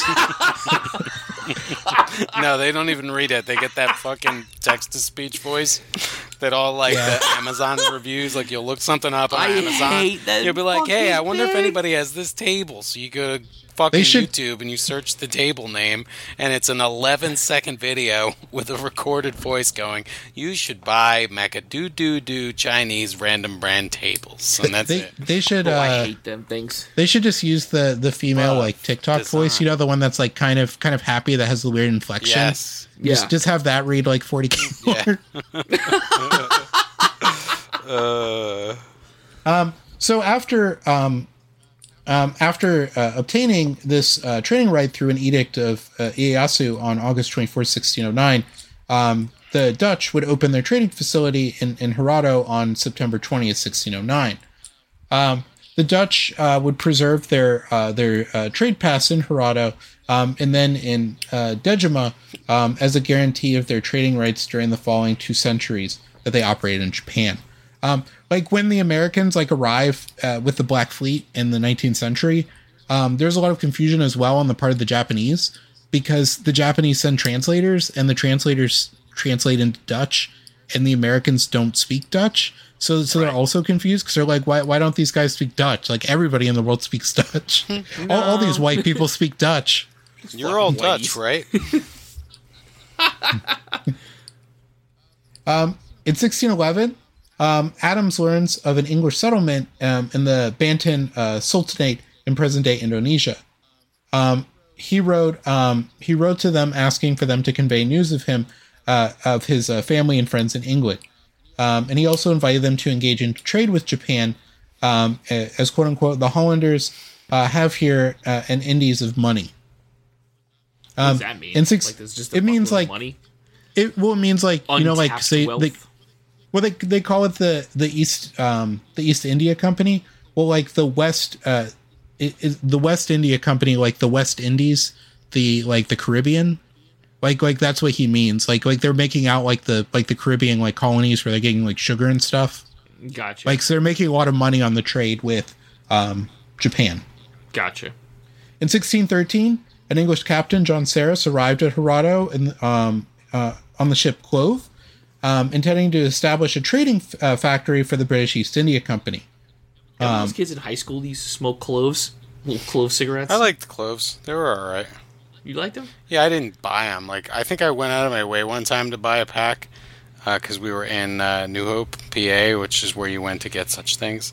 And they were like, if you smoked them all the time, they were not good. I defy anyone to explain that shit to me, because it just was not the same as a good old-fashioned cancer-producing cigarette. They were the best, you know? Let me get that Marlboro Red. There was nothing It like was it. a good, clean-burning nicotine. People oh, you should smoke cigars, and so you smoke less. And I'm like, no, you don't understand. These things are delicious. I want more. Yeah, give me a... Oh, man, if I could go Like back. smoking a Pier 1 import. There was a... Absolutely, dude. Delicious. Saris noted Adams praised for the Ford Japan and his adoption of Japanese customs. He think maybe, he said, just maybe, he was fucking deathly terrified that this all-powerful military figure would fuck him up.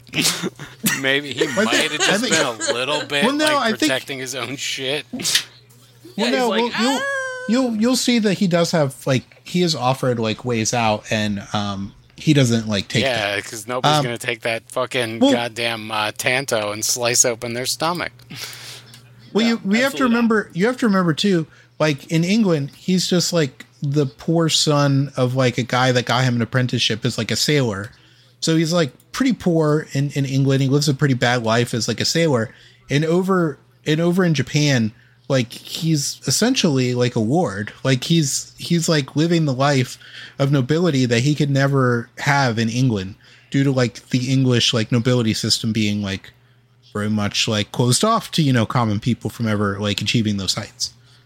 So the OG of the weebs, what every white guy that is obsessed with Japanese culture wants to be successful in Japan. Well, even if it isn't Japan, say you washed up somewhere and some rich guy who ran the place or whatever liked you, and he's I want you to stay here, and but you can't leave, but you also get to live essentially like a millionaire.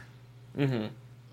It's not that hard of a thing. Of course there's the whole you can't leave thing, but it's also the fact too. There's the whole you're a slave. Sorry, you're not going anywhere. Well, he's not a slave, but prisoner. He's essentially an unofficial prisoner. He's essentially on. You're trying to make it sound so nice and smooth. Well, I'm sort of giving a prisoner against his will, whether he has nobility title or not. He can't leave. And he has shitty. He has that ankle bracelet, so he of course he has to keep it out of the shower, but he's got to go see his PO every week. He's got to pee in the cup. He's always risking going back behind the fence. But Sarah said this of Adams that he would give him admiral and affectionated commendations of Japan. It is generally thought amongst us that he is a naturalized Japaner. In Hirado, Adams would refuse to stay in English quarters, and he would reside instead with a local Japanese magistrate. The English noted that he wore Japanese dress and spoke fluent Japanese. Adams estimated the cargo of the clove, though, was of little value to the Japanese, and that its cargo of mostly broadcloth, tin, and cloves, saying that such thing as he had brought were not very vendible. God, can you imagine being an English trader and going to Japan? Well, we all are, seeing this guy walk around in a kimono, looking down his nose at you oh, the fuck out of here, bro. You still eat bangers and mash. Your money's no good here. Boy, look at this right off here. This smug asshole. I'd want to punch him in his goddamn face. Bro, you're British. Stop it. Stop your fucking nonsense. Adams would travel with Saris to Suruga, where they met with Ieyasu at his residence during that time in September.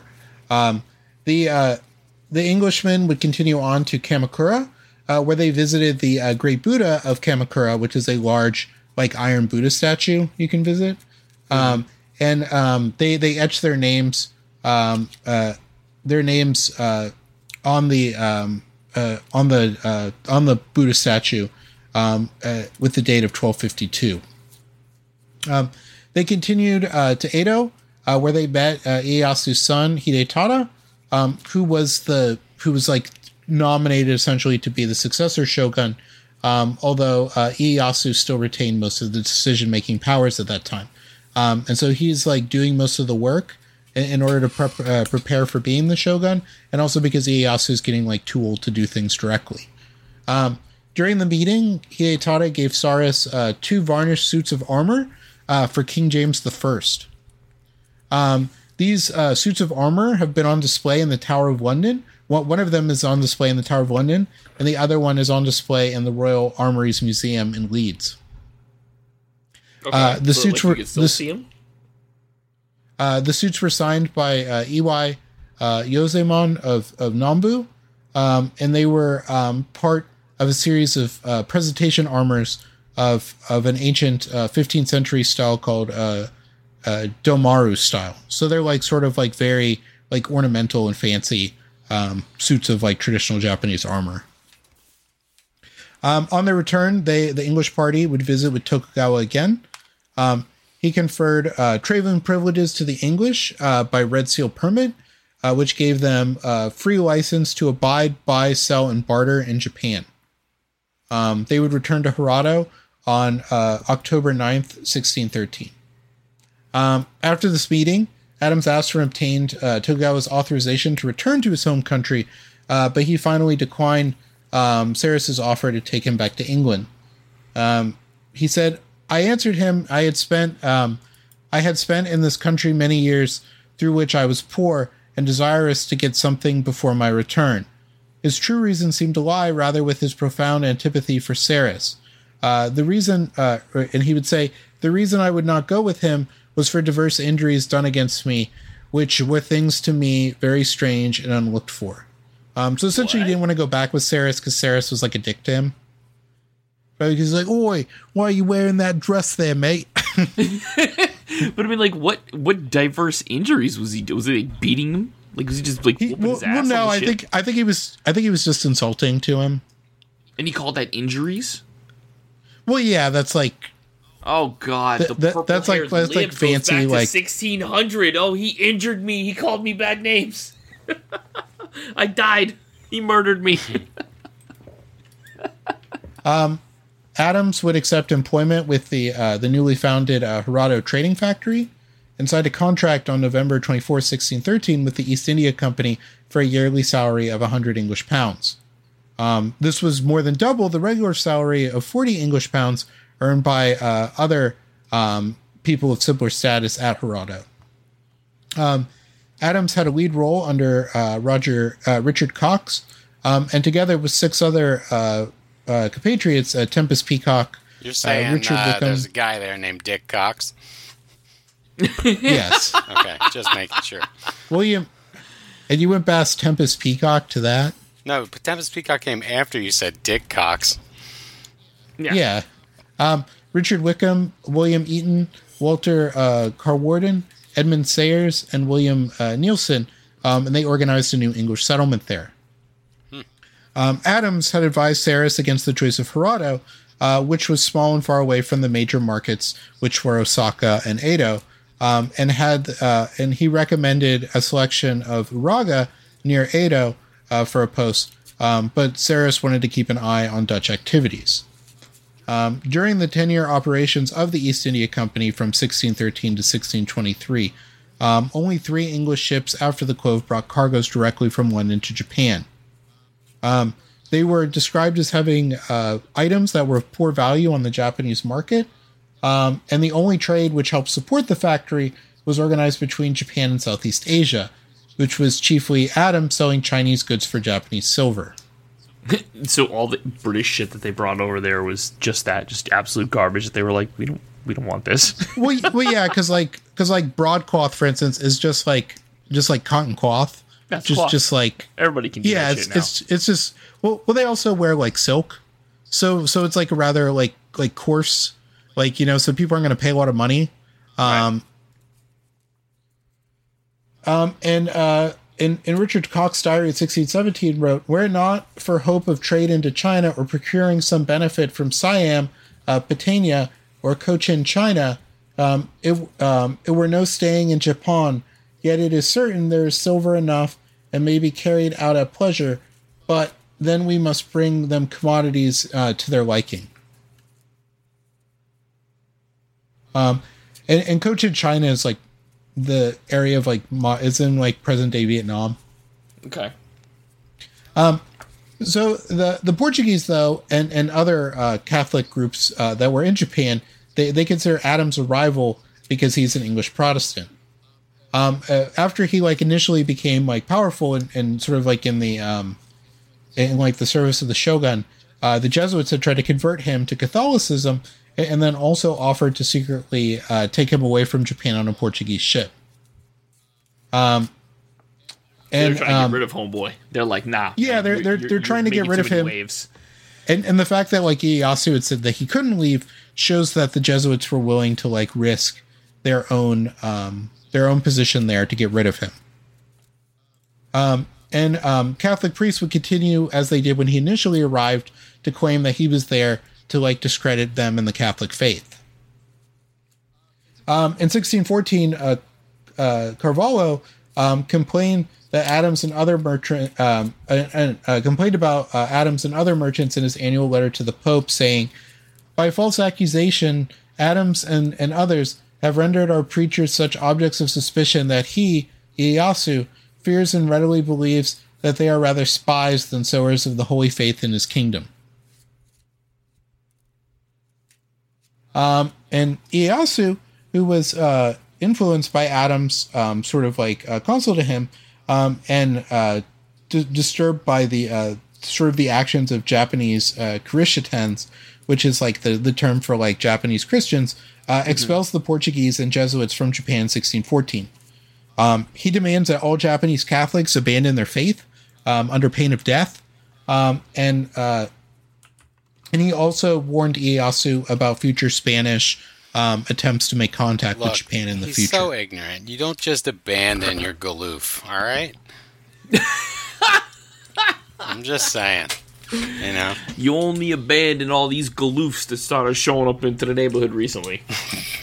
Well, one of the things they would have them do, for instance, was they would they would have like a coin with like Jesus on it, and they would put it on the ground and like make them like walk over it. And if they refused to walk on it, they would be put to death. Why?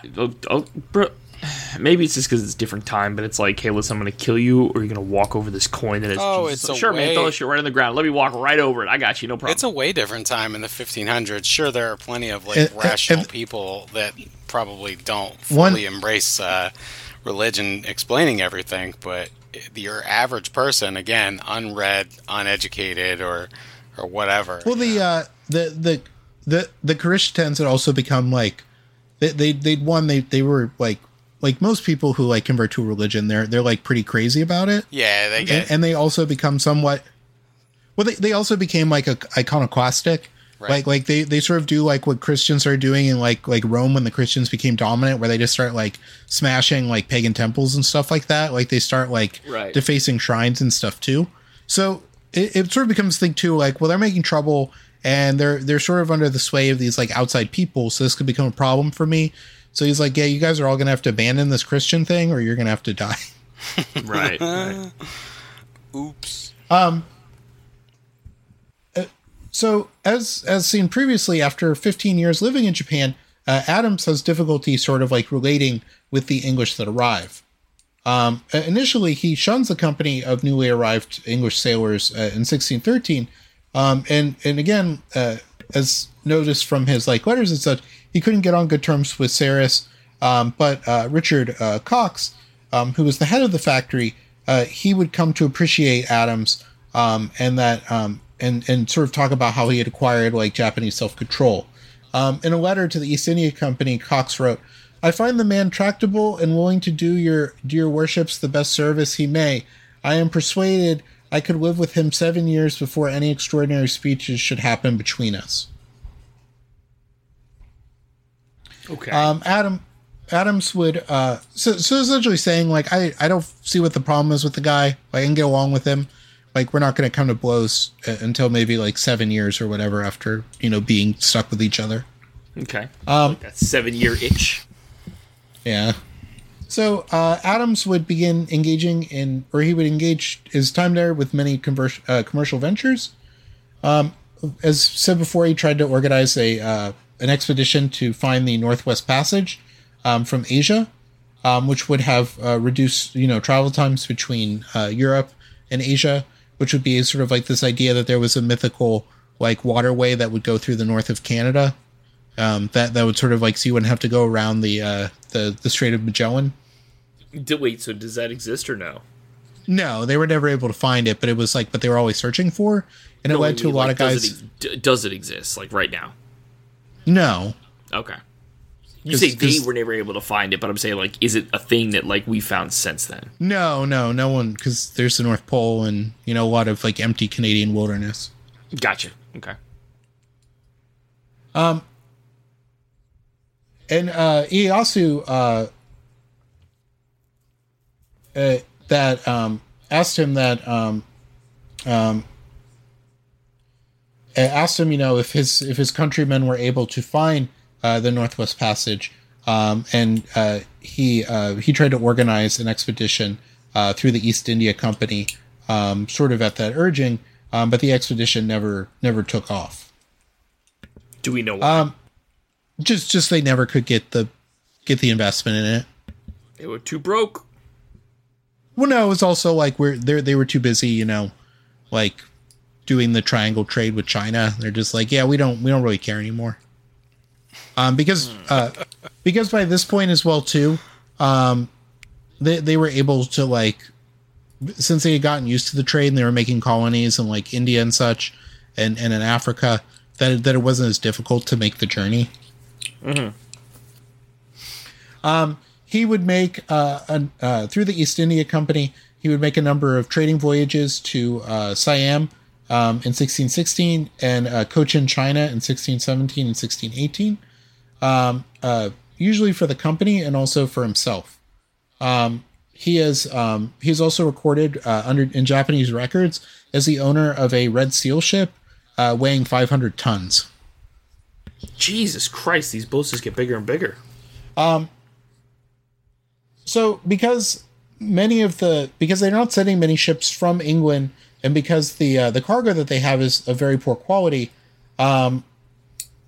Adams is still able to use his influence to gain trading certificates from the shogun to allow the East India Company to still be involved in Japanese trade, but not just trading, items from England, but also items from Southeast Asia. So they're able to get in on that.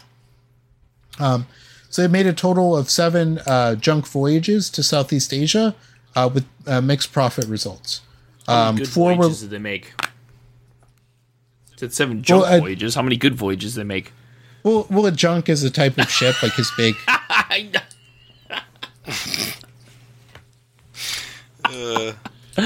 They made 7 junk voyages, 7 mid voyages, and 1 real good one.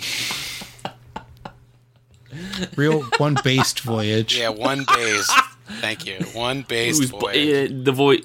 Boy, I tell you, this voyage is mid as fuck. But that one time we came, based voyage. That shit was busting on God for real. Like, no cap. No cap. Four of the expeditions. No, there is a cap. Sorry, there's a captain. It's a ship. 4 of the expeditions were led by William Adams as the captain, and he renamed the ship he acquired in 1617 as the Gift of God. He sailed it on his expedition that year to Cochin, China.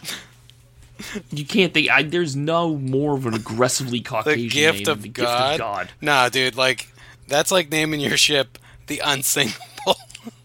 The best ship ever. That's like naming your company Ocean. In 1614, he wanted to organize an expedition to Siam to bolster the factory at Hirata. He bought and upgraded a 200-ton Japanese junk for the company, renaming her Sea Adventure, and hired about 120 Japanese sailors and merchants, as well as several Chinese traders, an Italian, and a Castilian trader. The ship left heavily laden in November of 1614. and the merchants Richard Wickham and Edmund Sayers of the factory also joined the voyage. It was heavily laden because your mom was on it. The expedition was sent to purchase raw silk, Chinese goods, sepan wood, deerskins, and ray skins. The ray skins were used for the hilts of Japanese swords. What skins? What do you like stingrays? A ray. Okay, gotcha. The ship carried 1,250 pounds in silver and 175 pounds of merchandise, mainly Indian cottons, Japanese weapons, and lacquerware. They would encounter a typhoon near the Ryukyu Islands, which are modern-day Okinawa, and they had to stop and repair the ship from December 27, 1614, until May 1615. They would return in June of 1615 to Japan without completing any trade. God damn, can you imagine your ship gets fucked up? It takes 5 months to fix, and then you just go back. Like, nah, fuck it, we're going back. Adams would again leave Hirado in November of 1615 for Ayutthaya in Siam on the refitted Sea Adventure, intent on obtaining sapan wood for resale in Japan. His cargo was mainly silver, 600 pounds of it, and the Japanese and Indian goods unsold from the previous voyage. He would buy vast quantities of high-profit products, and his partners would obtain 2 ships in Siam in order to transport everything back to Japan. He sailed the Sea Adventure to Japan with 143 tons of sapan wood, 3,700 deerskins, and returned to Hirado in 47 days. The return trip was from June 5th to July 22nd, 1616. Sayers, on a hired Chinese junk, reached Hirado in October of 1616 with 44 tons of sapan wood. The third ship, a Japanese junk, brought 4,560 deerskins to Nagasaki, arriving in June 1617 after the monsoon. It's not nice to call a Japanese ship junk, man. I know. It's whack. Your kimono is whack. Your shoes, your katana, whack. Whack. Your junk, The way whack. you don't even like to smile, whack. Your Foot pagoda, stance, whack. whack. Your wooden shoes, whack. But me, Less than a week after... tight as fuck. That's what it turned down for what? Just starts blasting. Less than a week after Adams returned to Japan, though, Tokugawa Ieyasu dies. Whoa, what? Adams, accompanied by Cox and Eaton, goes to court to offer company presents to Hidetada, the new ruler. Although his death seemed to have weakened Adams' influence over the court, Hidetada agrees to maintain the English trading privileges. He also issued a new Red Seal permit for Adams, which allowed him to continue his trade activities. His position of Haremoto was also renewed. Wow. On this occasion, Adams and Cox also visited the Japanese admiral Mukai Shogun Tadakatsu, who lived near Adams' estate. There they discussed plans for a possible invasion of the Philippines, which was then controlled by Catholic Spain. In March of 1617, Adams set sail for Cochin, China, having purchased the junk Sayers had brought with him from Siam and renamed it the Gift of God, as mentioned. He intended to find 2 English factories, or 2 English factors, I should say, Tempest Peacock and Walter Carwarden, who had departed from Hirado 2 years before to explore opportunities in Southeast Asia, and had not come back. Adams learned in Cochin, China, that Peacock had been plied with drink and killed for his silver. Carwarden, who was waiting in a boat downstream, realized that Peacock had been killed and hastily tried to reach his ship. His boat overturned and he drowned. God damn, he lost everything. Adams sold a small cargo of broadcloth, Indian piece goods, and ivory in Cochin, China for a modest amount of 351 pounds. But that's like 96,000 pounds today, though, right? Yeah. Depending on how badly the pound is doing right now. Hard times at Pound Town. Yeah. What used to be that you could buy a lot at Pound Town, now you can't buy anything at Pound Town. I can't even get my mushy peas. Can't even afford to take my girlfriend to Pound Get Town. my mushy peas. How am I supposed to look presentable to a bird if Pound Town's looking like this? Can't buy fipples and nips. Not anymore. Bird. He said a fucking bird. I was supposed to look resemble to a bird. In 1618, Adams is recorded as having organized his last Red Seal trade expedition to Cochin, China, and Tonkin in modern-day Vietnam. And this was the last expedition of the...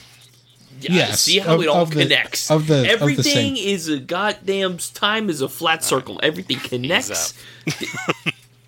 And this would be the last mission of the Hirado factory for the English.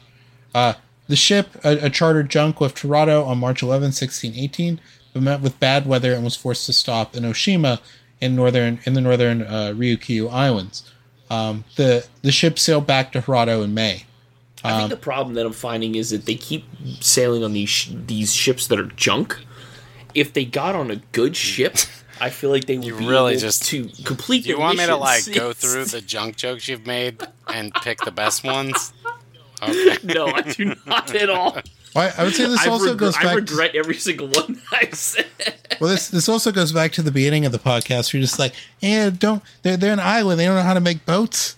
What's the deal? What do you mean they don't know how to make boats? What do you mean? How hard is it to make a boat?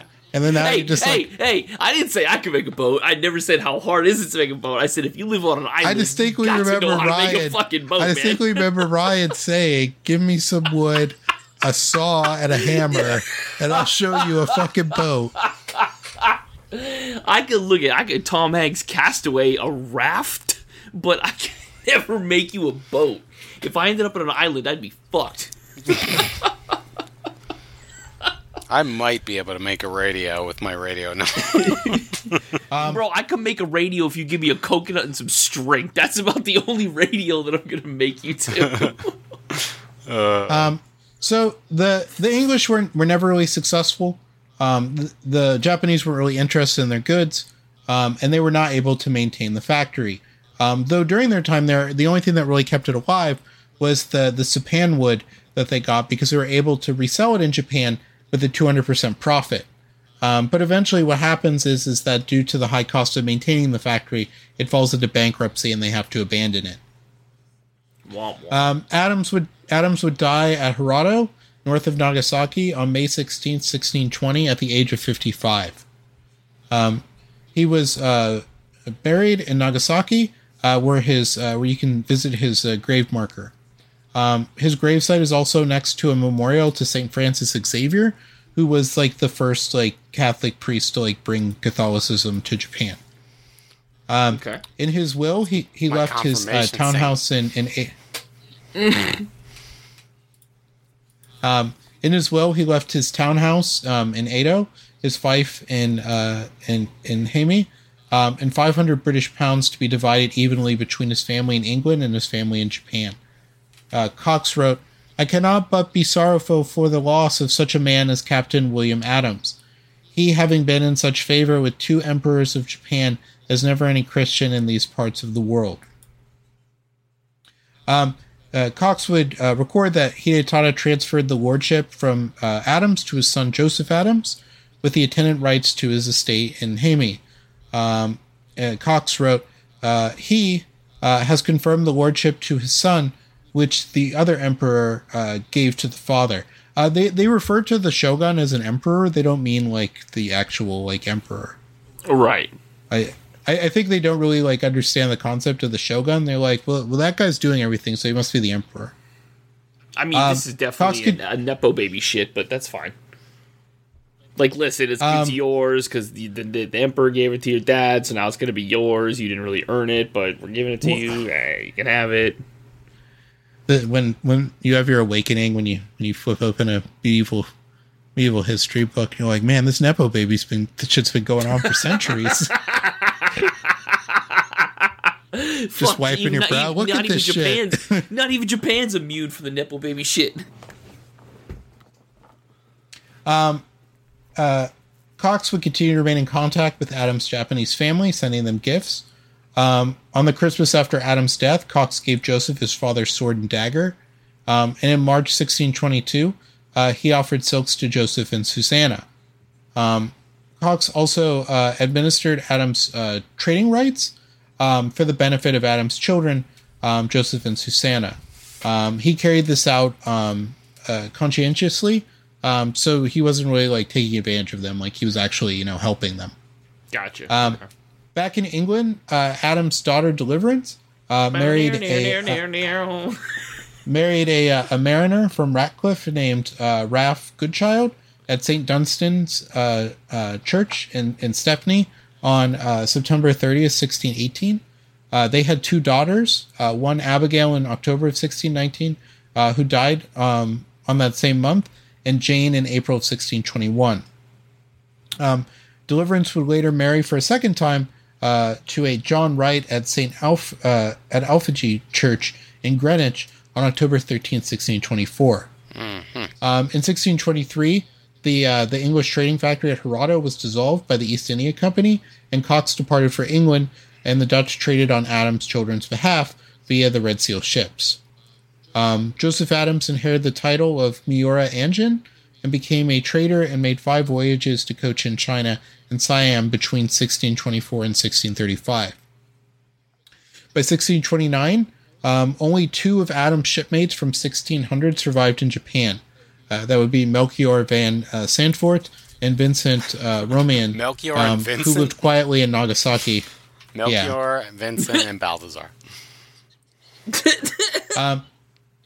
In 1635, Tokugawa Iemitsu enforced what was called the Sakoku Edict, which closed Japan off from foreign trading.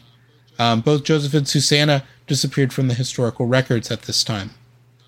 Adams also... We've been here. We've been here. We lived here. We everybody else can stay out. We're just going to pull the ladder up right behind us. All right, bye, guys. Adams also has had a second memorial monument at a location of his residence in Heimi. It consists of a pair of what are called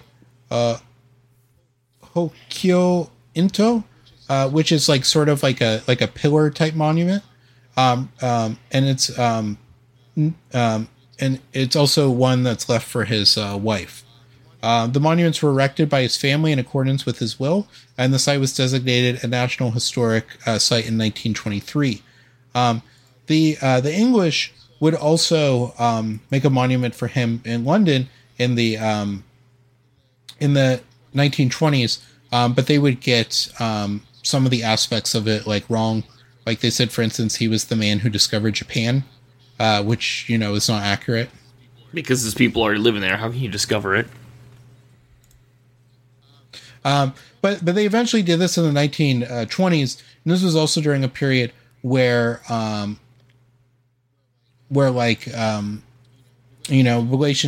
relationship between Japan and like the United Kingdom is sort of like in a bad state. Mm. Right. So that is the story of William Adams, the first Weeaboo. I mean, he lived the dream. He's a failure in England. He was a success in Japan. He got himself a Japanese wife, had himself kids. Died at 55. It's a good age. Had himself an anime body pillow. Yeah. Got all the Pocky he could want. He studied the blade. Yeah, he studied the blade. While the Portuguese were too busy studying the Bible, he studied the blade. While you were galoofing around Gabon, I studied the blade. All right. And that's it. Good night. Good night. Bye.